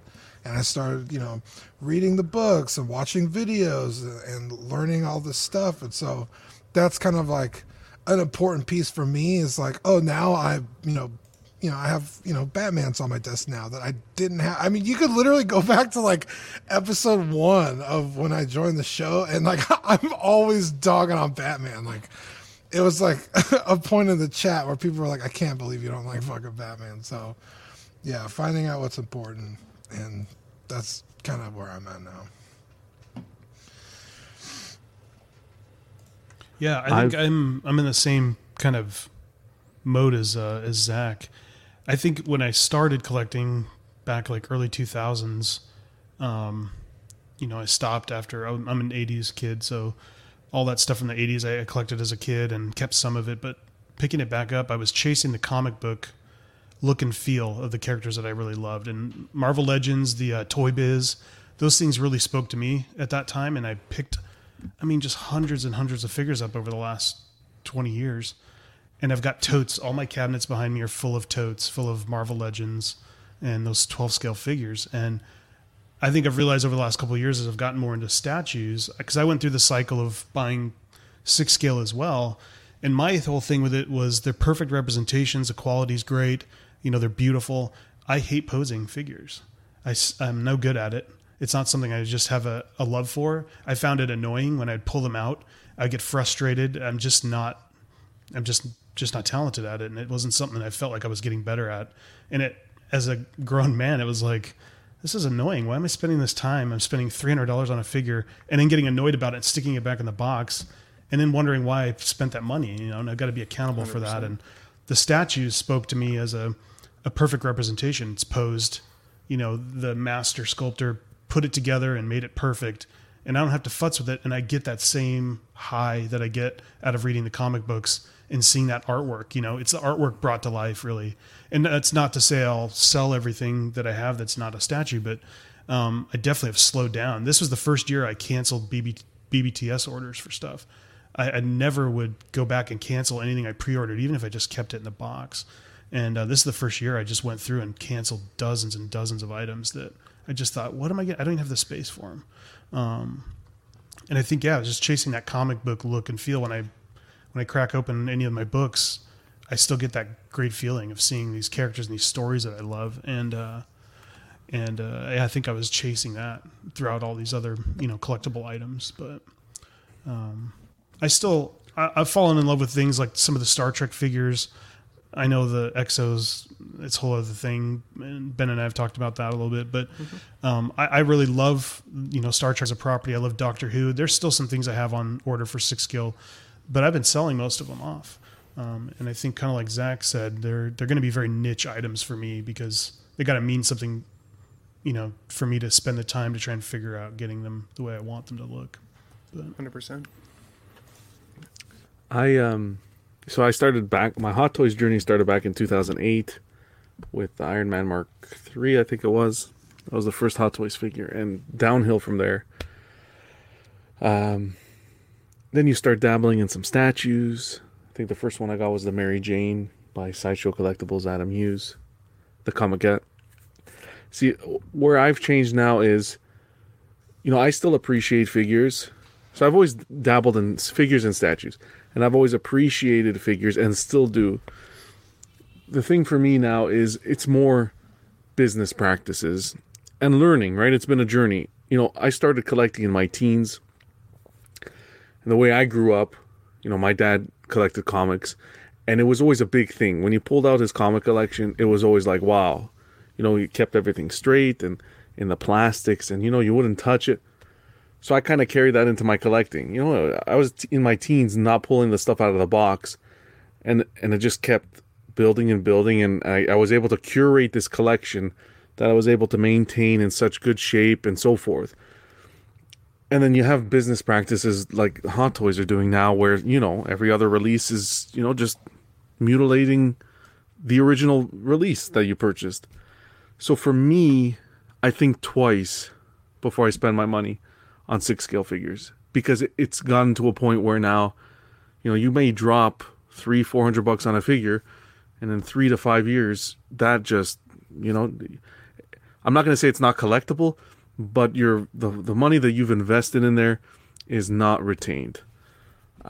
So I still collect both, but I'm really looking at statues more now, and especially when you get your first 3rd scale statue in hand, it is life-changing for your collection. If you have space, it takes the collection to a whole new level. And I think as well, what I touch on the price, the prices that we're paying for figures now are getting a little to the point where you got to really weigh your options. I'm getting a figure here for $450 when I can invest maybe a little $250 more, and I can pick up a nice quarter scale statue from Sideshow. I'm not saying go prime one at $1,000 a pop. But, Sideshow's pieces are fairly priced. They're at a price where it's fair. It makes it convenient for someone who's looking to maybe pivot their collection from figures to statues. It's a very fair price point with some great work by some amazing artists. So, you got to weigh that option. You got to say, hey, am I going to pay $450 for this figure that, it's not limited? They could reissue it. They could do a 2.0 where it's not going to really retain its value, and maybe get a statue that's limited and so forth. And that if it's well taken care of, the value's preserved. That's all stuff that I look at. Again, I still do figures as well, but I'm very picky now as to the pieces that I buy. You want to go, Marco, or myself? Go ahead, Ben. You reached for Just it. go, It's like just the go. quick draw McGraw. Sorry. So it's been this weird journey for me, because when I was a kid, I had a lot of toys. Like, toys were the one thing that I looked forward to at Christmas time and birthdays. It's what I asked for, right? Like, I wanted action figures. Like, I wanted to have a collection of things that meant something to me, that I thought were cool, that I could have fun with and play with and use my imagination with and all that good stuff. And I lived out in the country, so there wasn't a lot to do out in the country other than play with toys and, go for a walk down the, the gravel road, right? Like, there's not much to do out there. So, and this was like before internet, obviously aging myself a little bit. So, I had some crazy like memory boxes filled with toys, kind of leading right up to college days. And then in 2008, I was gifted the DX02 from an ex, which that relationship went pretty sideways. So after about 6 months, I actually sold that figure, because I kind of like associated the figure as a gift from that person, which was kind of awkward. So I didn't get another Hot Toys until 2012, which was my DX12. So the next Batman, or maybe not the next Batman, or maybe it might have been in between. Either way, the DX12, and I loved that figure. It was something that like you guys said earlier, I was super gentle with, and like really worried about damaging it, and like really careful on how I displayed it, and had a great time with it. But at the time, I was still in school. I didn't have a lot of money. I didn't have a great job yet. And so I ended up like collecting Lego. I went to the Lego store. I'd pick up a set every weekend to try and amass kind of a collection of Lego superheroes. And I'd played Lego superheroes, or Lego Batman 2. I think that was one of the first Lego video games I'd ever played. And I liked the idea of having like all of the rogues gallery, all of the characters that you could kind of amass. And I grew this crazy collection of Lego figures, which I still have. I have like over 300 characters. And what I found with Lego was that I was having a hard time displaying it in what felt like a classy way. Like, you know, if I'd have a girlfriend over at the time, or my buddies over for drinks or whatever, you know, I'd had this like kind of display of what felt like toys, and I just had a hard time justifying it to my friends, which should never be the case, right? If they're your friends, they should care about you and love you and care about what you like and whatever. It's just the wrong set of friends, I think. And so as I got older, I started to progressively not care as much, and I started making more money. And that's when I really started looking back at Hot Toys again, because I still had this DX12.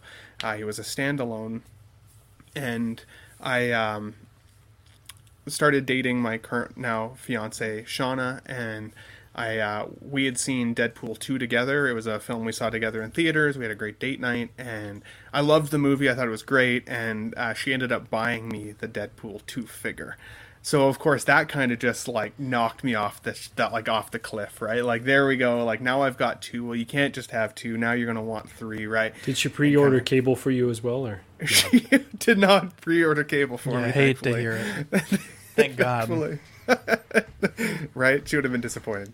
But then, you know, we kind of fast track up till even just yesterday. So I've been thinking about doing like a collection room tour of my room, because you guys only ever get to kind of see from like this perspective, right? And I've got a lot of stuff in random corners and cool shit to look at. So I was trying to figure out a way that I could do a funky room tour. And I was having a hard time once again with all of the stuff that recently I've collected. Like, I've got all these Batman the Animated Series figures. I've got all my 6-scale figures. I've got my 300 Lego figures. I got that Venom a couple weeks ago, which is huge. And I've got the helmets. Like, I've got a whole bunch of stuff. And I was having a hard time making it look classy. So I did what Paul said earlier. Like, I started pulling things aside, and kind of what Zach said, you know, trying to decide like what I could jive with, what I could live without, and kind of created a kind of a little pile, which I've been slowly selling off for the last week, so that I can create some more space for some of these incoming things that I've got, like the InArt Joker, and some of these other options that I want. I think for me, the lesson that I've learned is quantity is definitely not meant for me. It's going to have to be quality over quantity. I'm going to have to be very selective, because I don't have a huge display space. But once things start to feel cluttered, it starts to lose that, like for me anyways, that sense of like pride in my collection. I start to feel like I'm almost embarrassed by how much I've spent on it. And so I have to keep it clean. I have to be kind of selective. I don't think I'll ever stop collecting 1/6 scale. I love it. I love posing. I like being able to physically touch the figure. I worry about statues being really delicate. I think I'm klutzy. I would definitely knock it over and break it. Like, it would be devastating to watch. I would never do an unboxing like John did for that Thor on his kitchen counter. I was sweating just like watching him, dude. Like, it was crazy.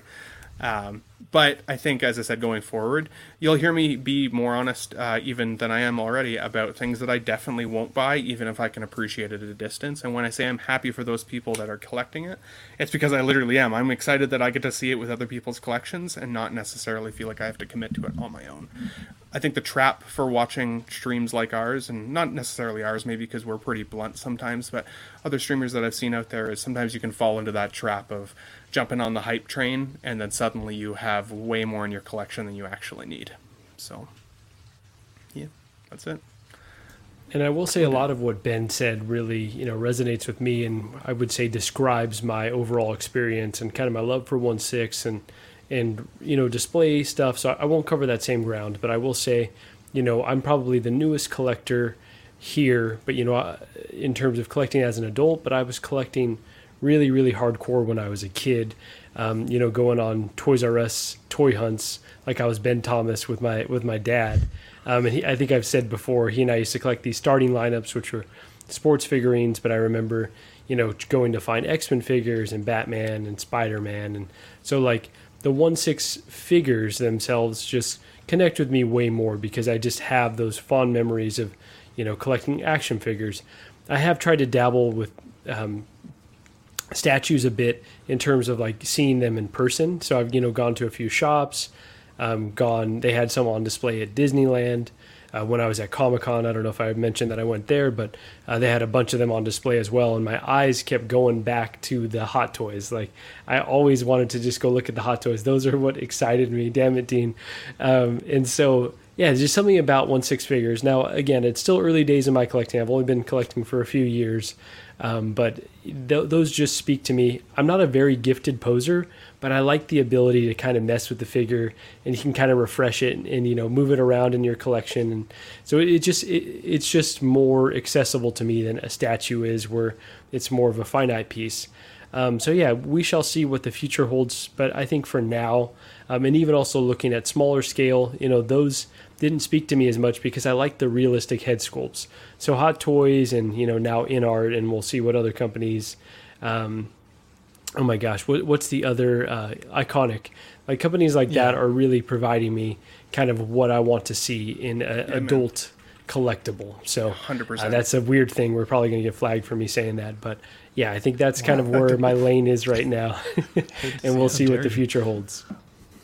Yeah, I think those are all good points. I think, each of us has our own reasons for doing it. The nostalgia hits each of us a little bit differently depending on the type of collectible and, what our childhood was like and what we did when we were kids and stuff like that. And I really appreciate hearing everyone else's perspective. It's nice to also hear validation too of a way I've been feeling, especially going back to that clean look like Ben was talking about. Like that's the number one thing that when people come over who haven't seen my collection, that's the one thing I get so nervous about is like I have so much stuff packed into my shelves that it looks a little crazy.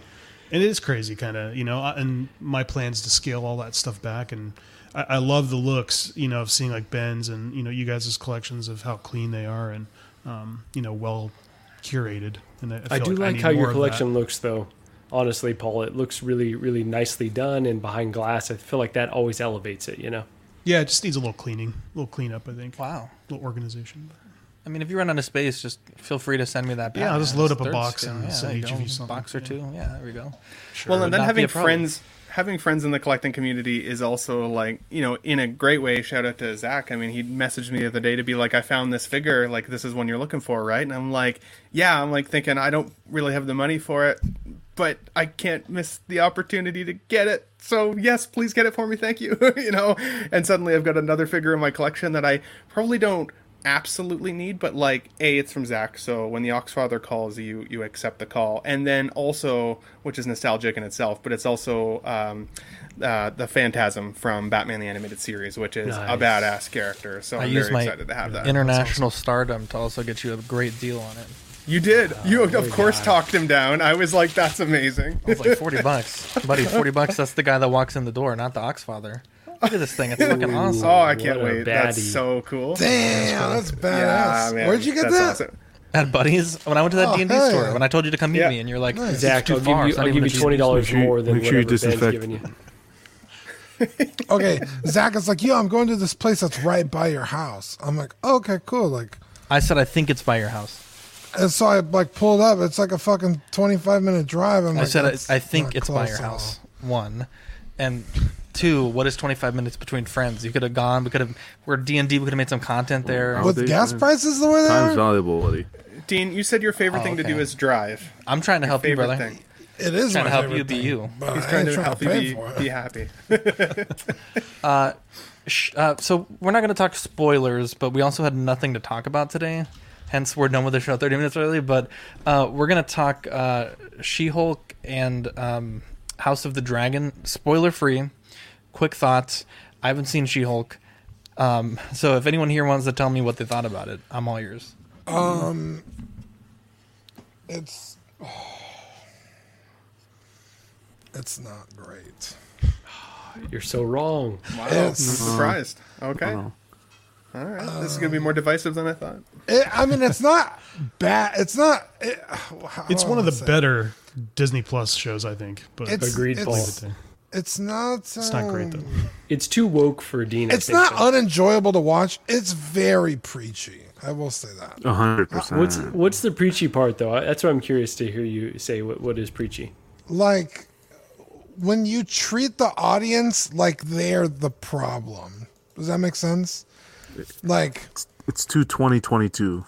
It's like I'm a woman and people talk down to me, and it's like I understand that's a problem. I'm not saying it's not, but like. The guys watching She-Hulk are probably not the problem. Yeah. You're exactly, bro. That's what it is. It's That's like, how I bro, felt, I'm sitting like, here wanting to watch the show. I don't need you to lecture me about how women are treated. Like, you know what I mean? Like, but I get it. That's a problem. They want to get the word out, whatever. That's if it was that big a problem, I wouldn't get the word out. I wouldn't be watching the show. But I also feel like it's like lecturing the wrong people, but they also kind of just like shit all over the Hulk for no reason. Steamroll. Yeah, like steamroll, I think, yeah. The motherfucker. In fact, someone made a meme about it where he like punches that big flying thing in the Avengers movie, but can't stop a Jeep from running him over. Like, it's embarrassing. It's honestly embarrassing. That being said, it's enjoyable to watch. You can make the argument, well, it's his cousin, he doesn't want to hurt her. Sure. We'll see where it goes. Again, it's not unenjoyable to watch. I had fun watching it, but you can't just be amazing because it's not. That's my 2 cents. Anyone else? Yeah, I feel similarly. I mean, I'm giving it a chance. I think there were good things about it for sure. I think the CG was better than they had presented when it was being showcased and stuff. So I think that's good. And I think it has potential, but I feel like I'm getting set up again to just be disappointed. It just feels like another Obi-Wan and Book of Boba Fett. Like that's me personally, but yeah, I'll give it a chance though for sure. I will say, Paul, the Marvel Disney Plus shows for me personally have gone, most of them really, really, not, I won't say great, but really, really enjoyable first episode, a bunch of subpar episodes, something really cool happens in the middle, and then you're hyped for the finale, and then it's a letdown. Everything but Loki has really had that pattern for me personally. I feel the same way. I actually really enjoyed Loki, compared to all the others, and I know that's not popular either, but yeah. I love Loki. I love Loki. I think. Go ahead, John. Go ahead. Sorry. I think it's trying to bring in a new audience again. That's kind of what their intention is. Mm-hmm. It's fun. I don't like what they're doing with the Hulk. The way they're depicting him. I also would have liked it just to be a tad more comic accurate, in the sense to the whole situation where she becomes She-Hulk. They kind of give you a little tidbit there. I would have liked that to be a little bit more comic accurate, but I understand where they're coming from because they have a short amount of time, so there's only so much they can do. But yeah, for me, I think this is again Disney, an attempt to bring in a new audience viewing the show, and not 100% for the fans is what I say. Yeah, which makes sense. Trying to bring in a younger generation makes sense. They've got to continue to build their fan base, I think. But some of us might be aging out, myself included, of some of this stuff. But I went in with pretty low expectations, though. I think I wasn't necessarily expecting this to be my favorite Marvel show of all time. So when I watched the first episode, I just wanted to have some kind of popcorn entertainment, not think about it too hard. I didn't find it to be preachy, to be honest, Dean, but again, probably because I wasn't really thinking about it that hard. I was just willing to laugh with the jokes, kind of willing to roll with the kind of the story beats. I liked hearing a little bit more about some of the backstory of, not to give spoilers away, but some of the other characters that have been involved with Hulk and some of the time that we just haven't got to see yet. I think that's kind of fun.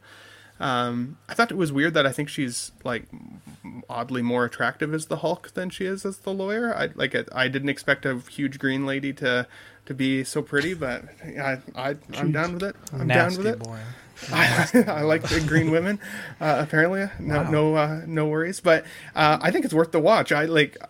I don't understand some of the hate for it. I definitely can understand why some people have liked it, but I don't think it's going to be the number one show. It reminds me of like Ally McBeal type sitcom entertainment, but with a green Hulk lady instead. I think it might have one of the creators of Ally McBeal involved with the show as well. Right. No, I'm serious. I think it's got that feel. But it feels like a sitcom, right? And I like that maybe that's what they were trying to go for.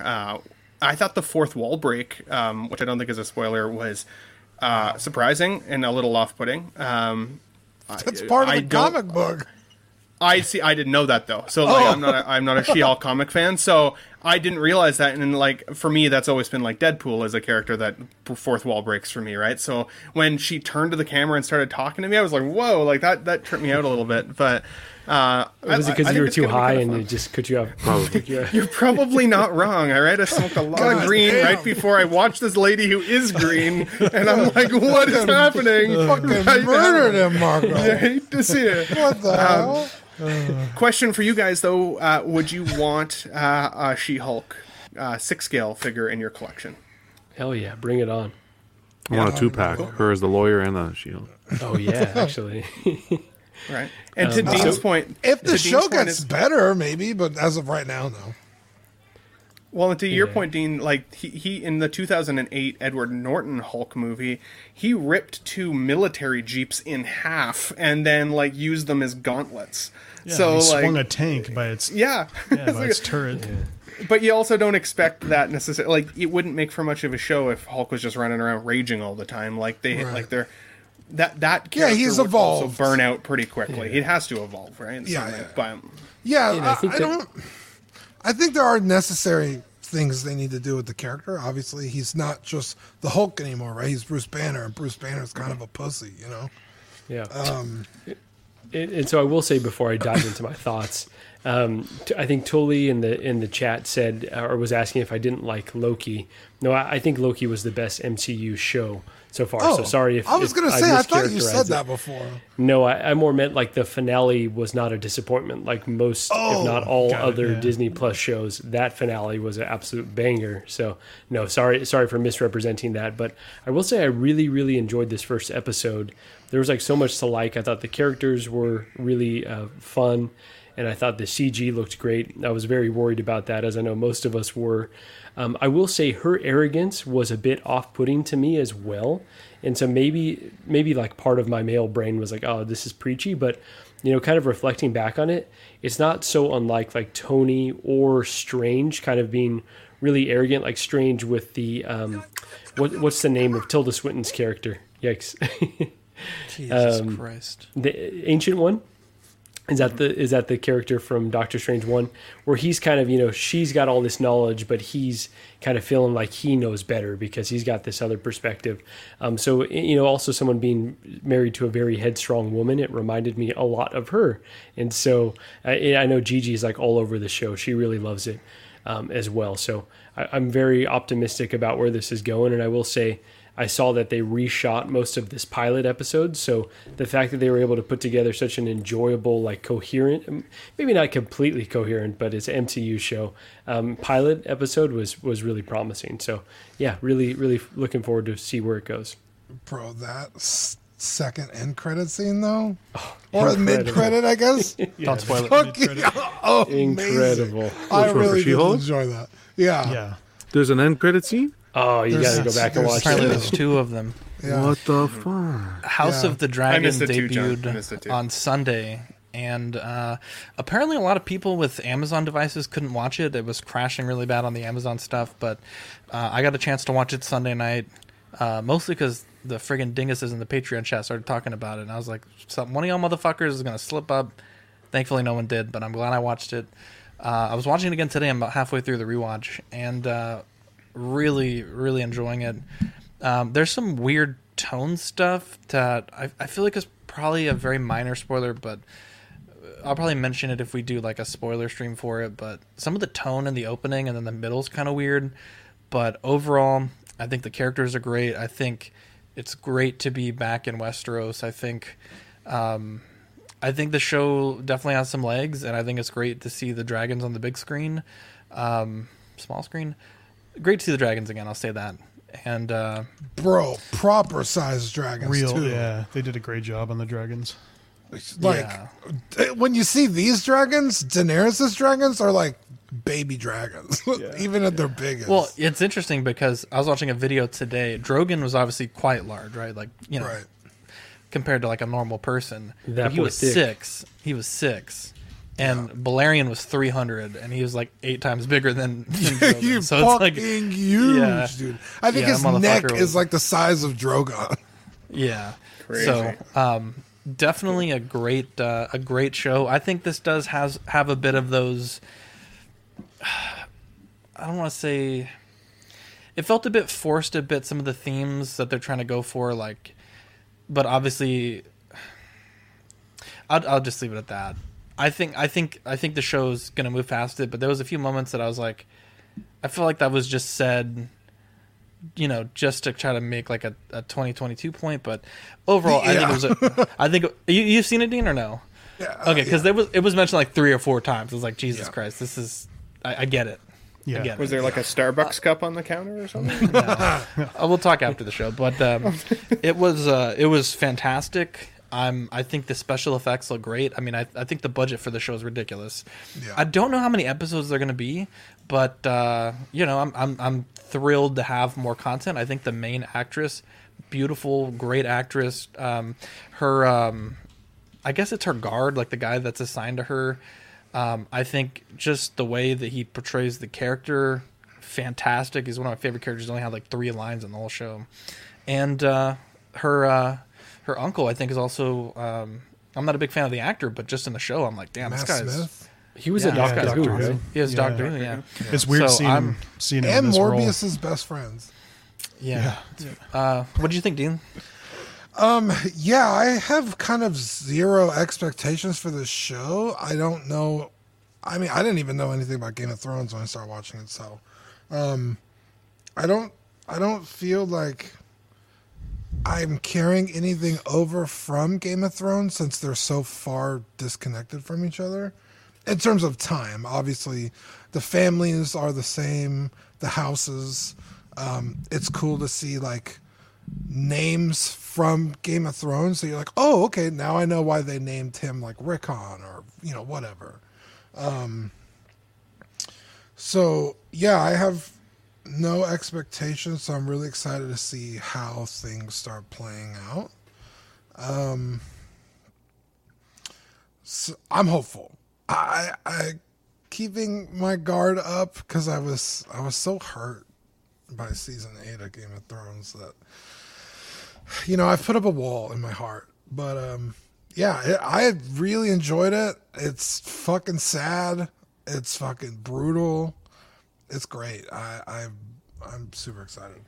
Sorry, Dean. I feel like I spaced on you like just ever so slightly. I thought you said that you hadn't watched Game of Thrones, so you didn't go into it with preconceived. When I started Game of Thrones, I didn't read the books. I didn't know anything about it. Oh, I understand. I see what you mean. Okay, And I thought this you meant is the before you same watched thing. this, you hadn't seen it, and then you said No. season 8. Yeah, No. sorry. I was like, what? Because this is also based on a book. Gotcha.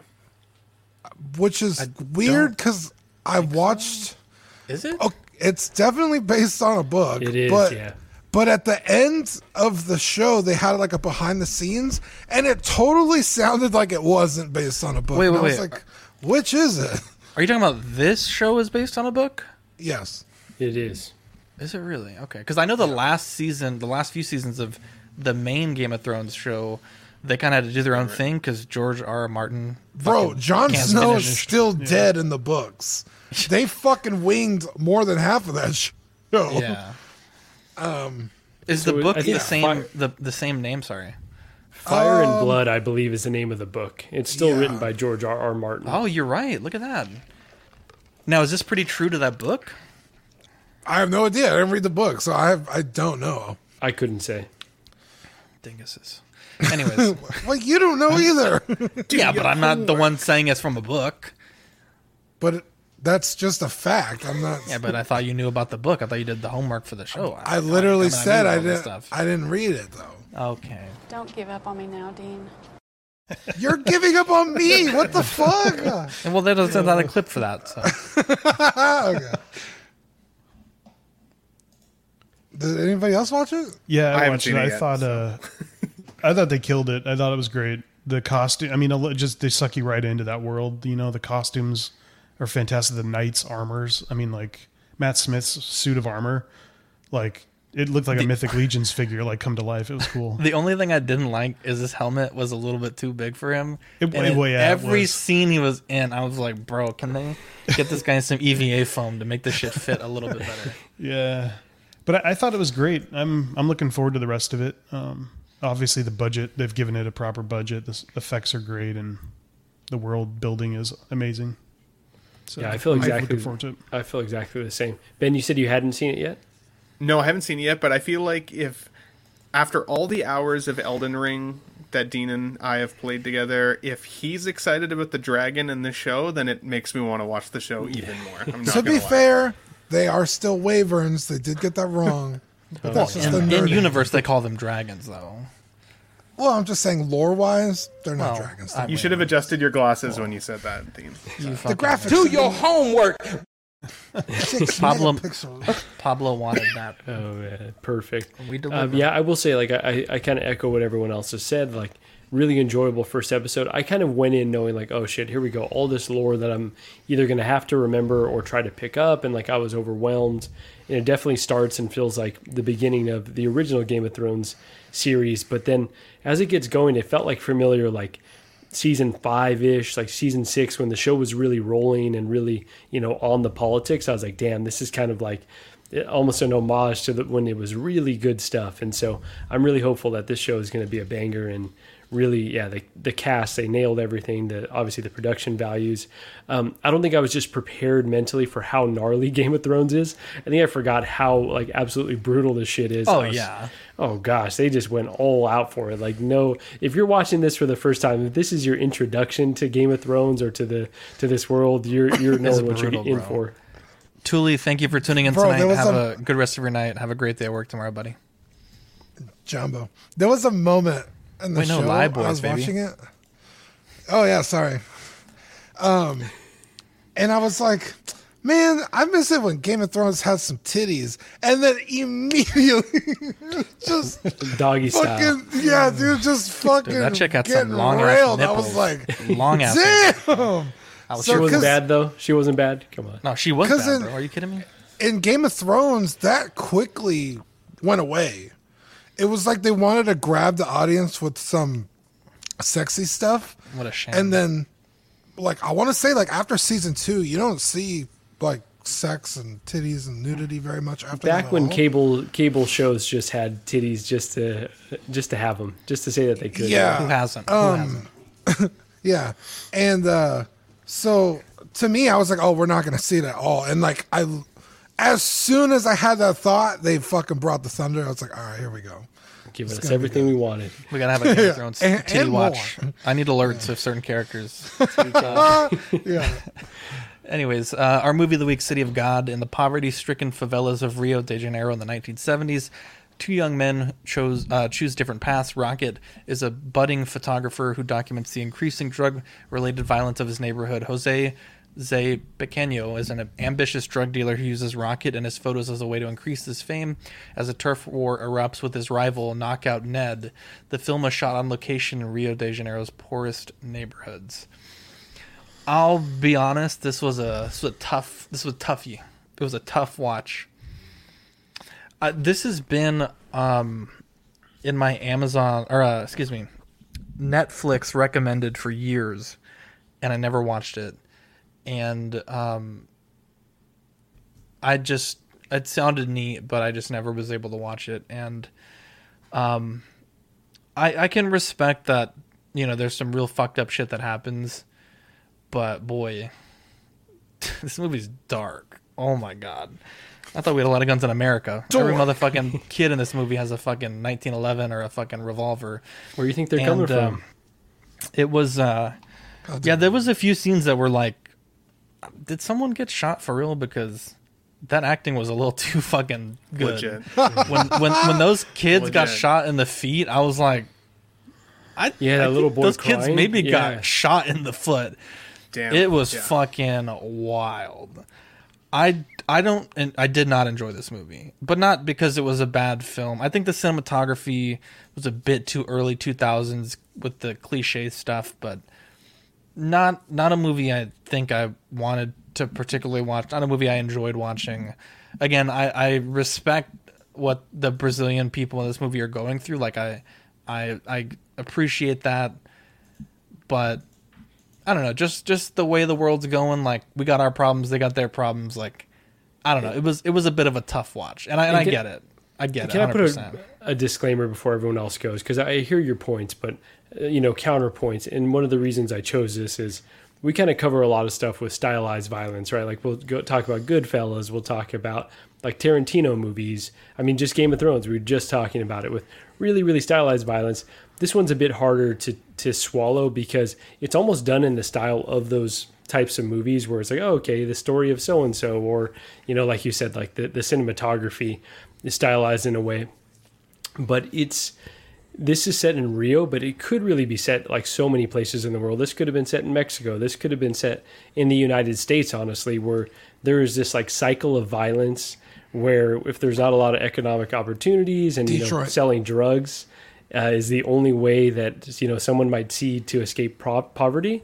Like, this is like very applicable to so many places in the world, and so it is a tough watch, and it's definitely not for everyone. But I just really appreciate it for like an incredible piece of art and just a really challenging piece of art. Again, I know Gigi would never watch this movie because she doesn't like things that are just so graphic in this sense. But for me, it's like you just kind of can appreciate the themes that it's trying to convey and just the hardships that someone else may have in a different part of the world or in your own backyard, honestly. Yeah. This movie, Marco, you brought up the word cycle, and this movie follows a very distinct cycle where growing up, these young kids see their older brothers and kind of take after them. They want to be like them. They want to be like, what are they called? The Tender Trio? The Hood. The Tender Trio. Which was such an exhausting part of the movie. I was like, can we fucking move the story along? Why are we watching this? But I didn't really get into this movie until like the whole first act. I was like, this is so fucking boring. Yeah. And it wasn't until Lil Dice they showed the not behind the scenes, but like, oh, this is what really happened, like how that raid got fucked up. Flashback. And then I was like, oh shit. Because even in the moment I was like, who fucked this up that bad? Yeah. Like, they specifically said don't kill anybody, and like every room there's like, I thought it might have been like a police,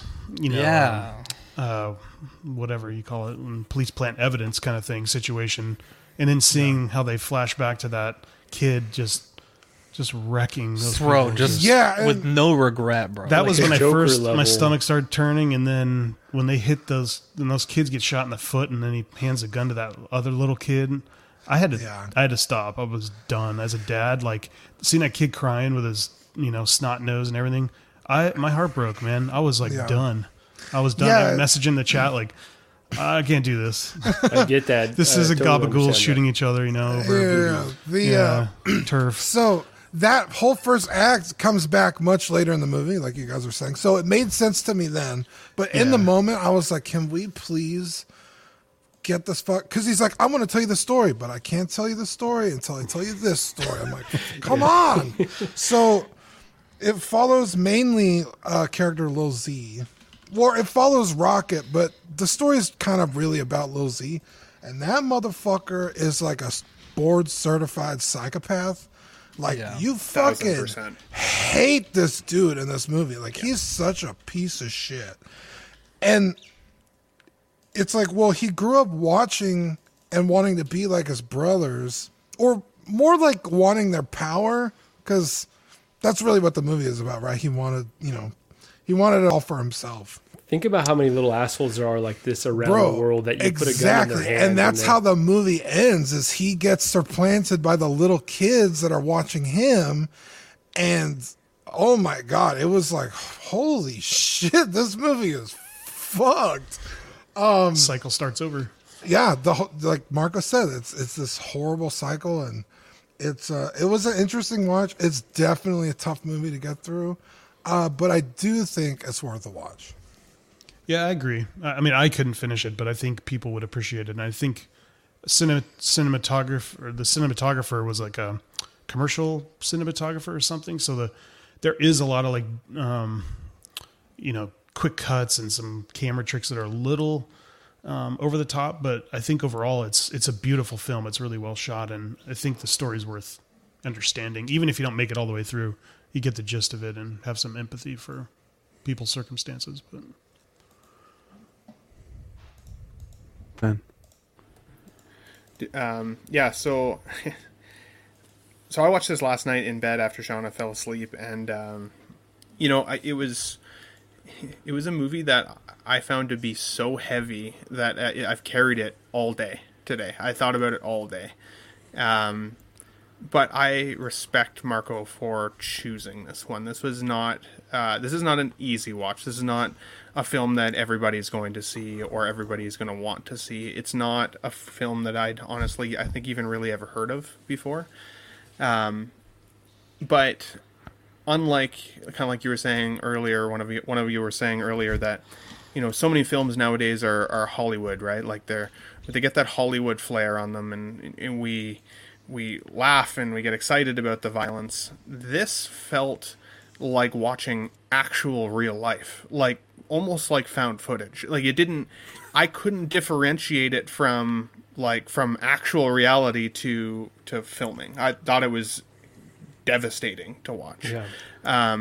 But the realness in the messaging, in combination with keeping up with the subtitles, I found to be difficult because I'm trying to pay attention to a lot of the quick flashes and a lot of things that are happening. People are getting killed, and you're being introduced to characters, and then they're getting just randomly shot in the alleyway because he just said just an off the cuff remark that Buddy didn't like, and so boom, he's dead, and some of the the madness or the insanity in that little guy as he got older, like when Benny was giving the camera to Rocket in that farewell party, and what's his name, the little guy, little Z or little Zippo. Z, he sees the camera being handed off, and he sees some of that bromance happening, and you just what's about to happen, and it was hard. It was really hard to watch. It's also, I didn't realize how much kid violence there would be, not only in the film, but just in reality, what this film is based off of, right? Where these people grow up, how it is. I would never expect to survive past the day that I'm existing in if I lived in that time, knowing those types of people. You don't look forward to tomorrow because you just want to make sure you get through the end of today without looking at somebody the wrong way, without walking out the wrong alleyway.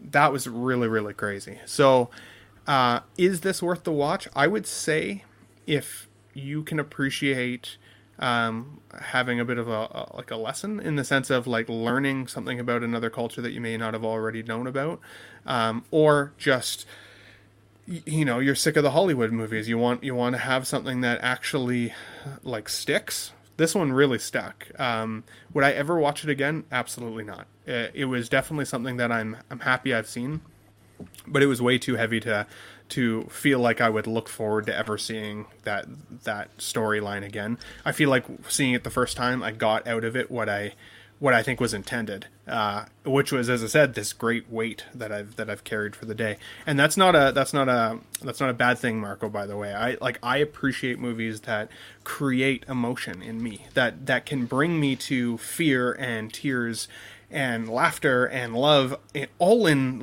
2 hours of cinema. I thought it was wonderful that way, and equally beautifully devastating. What brought you more fear, the movie or putting together the Hot Toys cable photos? I did the cable photos first, to be honest. So okay. I pick Evangelion, and I'm a fucking madman. Marco picks his movie, and he's the Messiah. How dare I? I don't understand. I come here to enjoy and get away from reality. Fucking thing. But John, luckily for me, I didn't watch it, so it was cool. Yeah, I would just say, to my point earlier, John, right? Like we talk about a lot of movies that are really violent, that are maybe based on true events, and I don't feel that this is just so far removed from those other things that we follow. It just happens it involves a lot more children, so that's what makes it even more a lot less gabagool. You see Robert De Niro shooting someone, it's okay. You see fucking Tiny Tim over there pulling out a gun and shooting another kid. That's a little bit of an issue. But anyways, let me get this. Let's wrap this up because let me give you the IMDb because we fucking City of God. We fucking. We're taking bets on when's the next movie John's gonna watch. 8.6. Actually, thanks to Paul and thanks to what's his name, Marco, for trying to send me the link, but no, it didn't work out. 8.6 out of 10 on IMDb, 91% Rotten Tomatoes, and that's pretty much it. I wasn't gonna sit through watching kids kill each other anyways, but sweet. You're Canadian. What are you picking next, Marco? Wow, no. Jesus Christ. I do think that the cover of this picture is a little bit deceptive. Yeah. If I picked like this just off, you're like if I look went to at these kids, they're so happy. Yeah, if I went to Blockbuster and picked this off the movie wall and then got it home, it's Blockbuster. It's not Blockbuster. I would not. Yeah, it's like, But a spring break movie. Let's go. Fucking Yeah, I will say that I love God. The poster kind of represents the duality of Rio de Janeiro, though, right? Like it is at once a really beautiful city on the beach, and then also like a really horrendously violent area with like a lot of poverty. So yeah, I guess it accomplishes that. I'll also Ben. never think of a warm banana the same way ever again. Just put it out there. Ben, That was please alleviate us from this depressing film. Just kidding. Ben, why did I see that you bought a bunch of bananas on your way to work I this know, morning? right? Looking for a good deal on bananas, warm What bananas. was his nickname? Cabbage Head or something? What do they call him? No, carrot. Wasn't it carrot? Yeah. Carrot No, Top. the guy who kills his wife. I it forget. gets better. Snitch. All right, let's go, Ben. What's the movie of the week? That's fucked. I was going to You're pick all the night. new film that Jamie Foxx has done, the Night Shift. I haven't seen it yet. Hey! I really need to watch it. Okay, so, cool. It's fun. looks like a good one about vampires. So let's watch that one. A little different tone this time. So cool. Right. Dean, let's say thank you to the people that keep the doors open here at Collecting Weekly. Yes, the 3 pillars, as John coins. Give a quick shout out to our Patreonies: Sean Fear, Ian Stevie, Renee Mendez, Eric Mariscal, Quinn Aguirre, King Louis, Mark Pearson, Paul Schreiber, James Colley, Equan, Chris Valencerina, Ben Thomas, Chris Letty, David Jones, Sam Gist, Daminator, Joao Bretta, Thomas Clark, Sweet Danny Lee, Deanie Martin, Stephen Krett, Big Fern, King Zach, Caesar Mariquin, Mark Phillips, Lisa Martin Bomonsky, Rick DeGregorio, The Everyday Collector, Ricardo Valdez, Jose CZ, Erwin Azucena, The Illustrious Rainer, Alec Morgan, Tukathri Wa, Derek B, Pablo Meza, Carlos Saavedra, Matt Clemenger, Seth Tucker, CC3PO, Scott Smith, Domaton, Jimmy James, Stephen Percha, Sean Usby, Scott Bradley, Steve and Maria Stanley, Eddie Mazanars, Louis Bennett, Chip Perrin, Jimmy Hernandez, Gigi the Judgmental, and Brenton Palmer. Wow, you love What to a hear guy. a bunch of angels. What a bunch of angels there. If you want to join our Patreon, click that link there in the comments. Full disclosure, I don't know what the fuck is going on, but our stickers are supposed to be in tomorrow. They haven't shipped yet from Sticker Mule. So August may be like shipping the first week of September. I'm going to throw everyone a bonus sticker backlog in your Patreon letter. I do apologize for that, but unfortunately it's a bit out of our control at this time because we didn't choose the guaranteed shipping option. Well, but September, they really live up to the name, Sticker Mule, eh? shipping it by mule. Shipping. No, they're usually really good. I think we've placed like 60 orders with them. It's like the first one that we really had a big issue with. September Patreon benefits. These are going to be for this month. We have the 2,000 subscriber sticker and the Live and Let Dice sticker. We were hoping to get the chibies done for the Live and Let Dice, but we have too many character changes that it's just probably never going to happen. I love the fact that Live and Let Dice sticker is in the shape of a D20. Yeah, I thought of it, baby. Anyway, so stay tuned for that. It's going to be a really great month for us.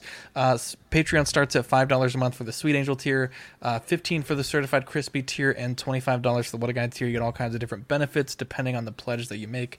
We have some great YouTube channel members as well.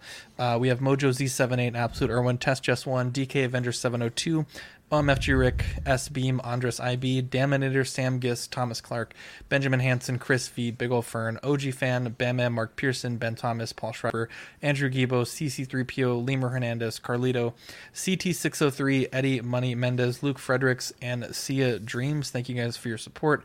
YouTube channel membership starts at 99 cents, and if you're a Patreon member, $2.99 if you are not. Helps keep the doors open. Everything's getting more expensive these days. Stickers, postage, hosting, SoundCloud, all that stuff. So it definitely helps us keep the wheels in motion. Tomorrow, 10:30.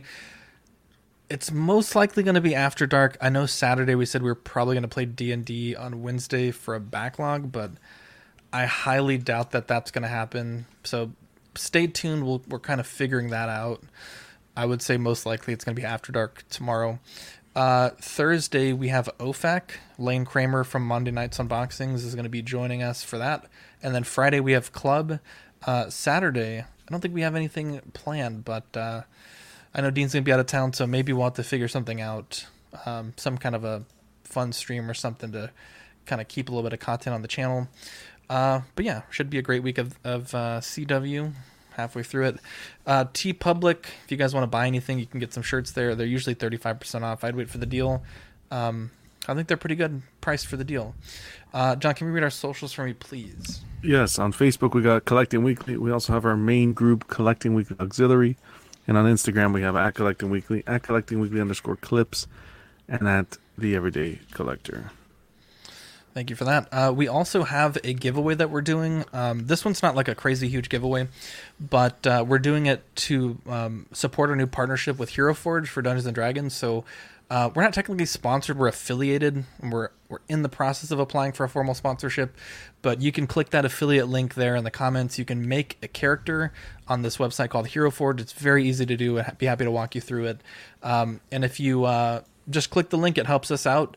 And if you're happy with the character that you create, go to the pin post on Auxiliary, add it to the comments, and on October 1st, on our D&D session that night, we'll pick a winner, and we'll add their character to our Dungeons & Dragons game, and we'll print you your character if you're in the United States. We'll 3D print your character for you. So I think we only have like one entry so far, so if you guys are out there, D&D fans, want to support this giveaway and support our partnership and give us a little bit of negotiating power when Hero Forge reviews our application, that would be fantastic. But yeah, that's I think that's pretty much it. We got Pose Wars coming back September 10th, so it's gonna be very exciting. Gonna be an interesting one. I think we're gonna start with 1/12 and then kind of work it either monthly or bi-weekly. We're still figuring that out, probably monthly. But you guys have asked for it, and that's what we're gonna do. Big shout out to Paul Schreiber. Paul, how was your first Tuesday stream? I know you've been on unboxing a few times, but yeah, it was great. I'm feeling a little more comfortable, so thanks for having me, and look forward to hanging out more. Always welcome, my friend. Anyone have any shout outs that they want to give? I was going to say, wait till John grows his facial hair back. He gets way meaner with facial hair. It's weird. Don't be jealous, man. He was really nice today. Yeah, I appreciated it. I have to put up with your shit now. That's why. You look really friendly. Hey, I have a shout out. Shout out to Cece. She posted the Vader bust today in the Patreon chat and reminded me that I needed to pay my deposit on the quarter scale Luke and Leia. So, thank you. Shout out to Cece for being a gift from the heavens. We love Cece. That's true. What an angel. Shout out to the chat. And who else?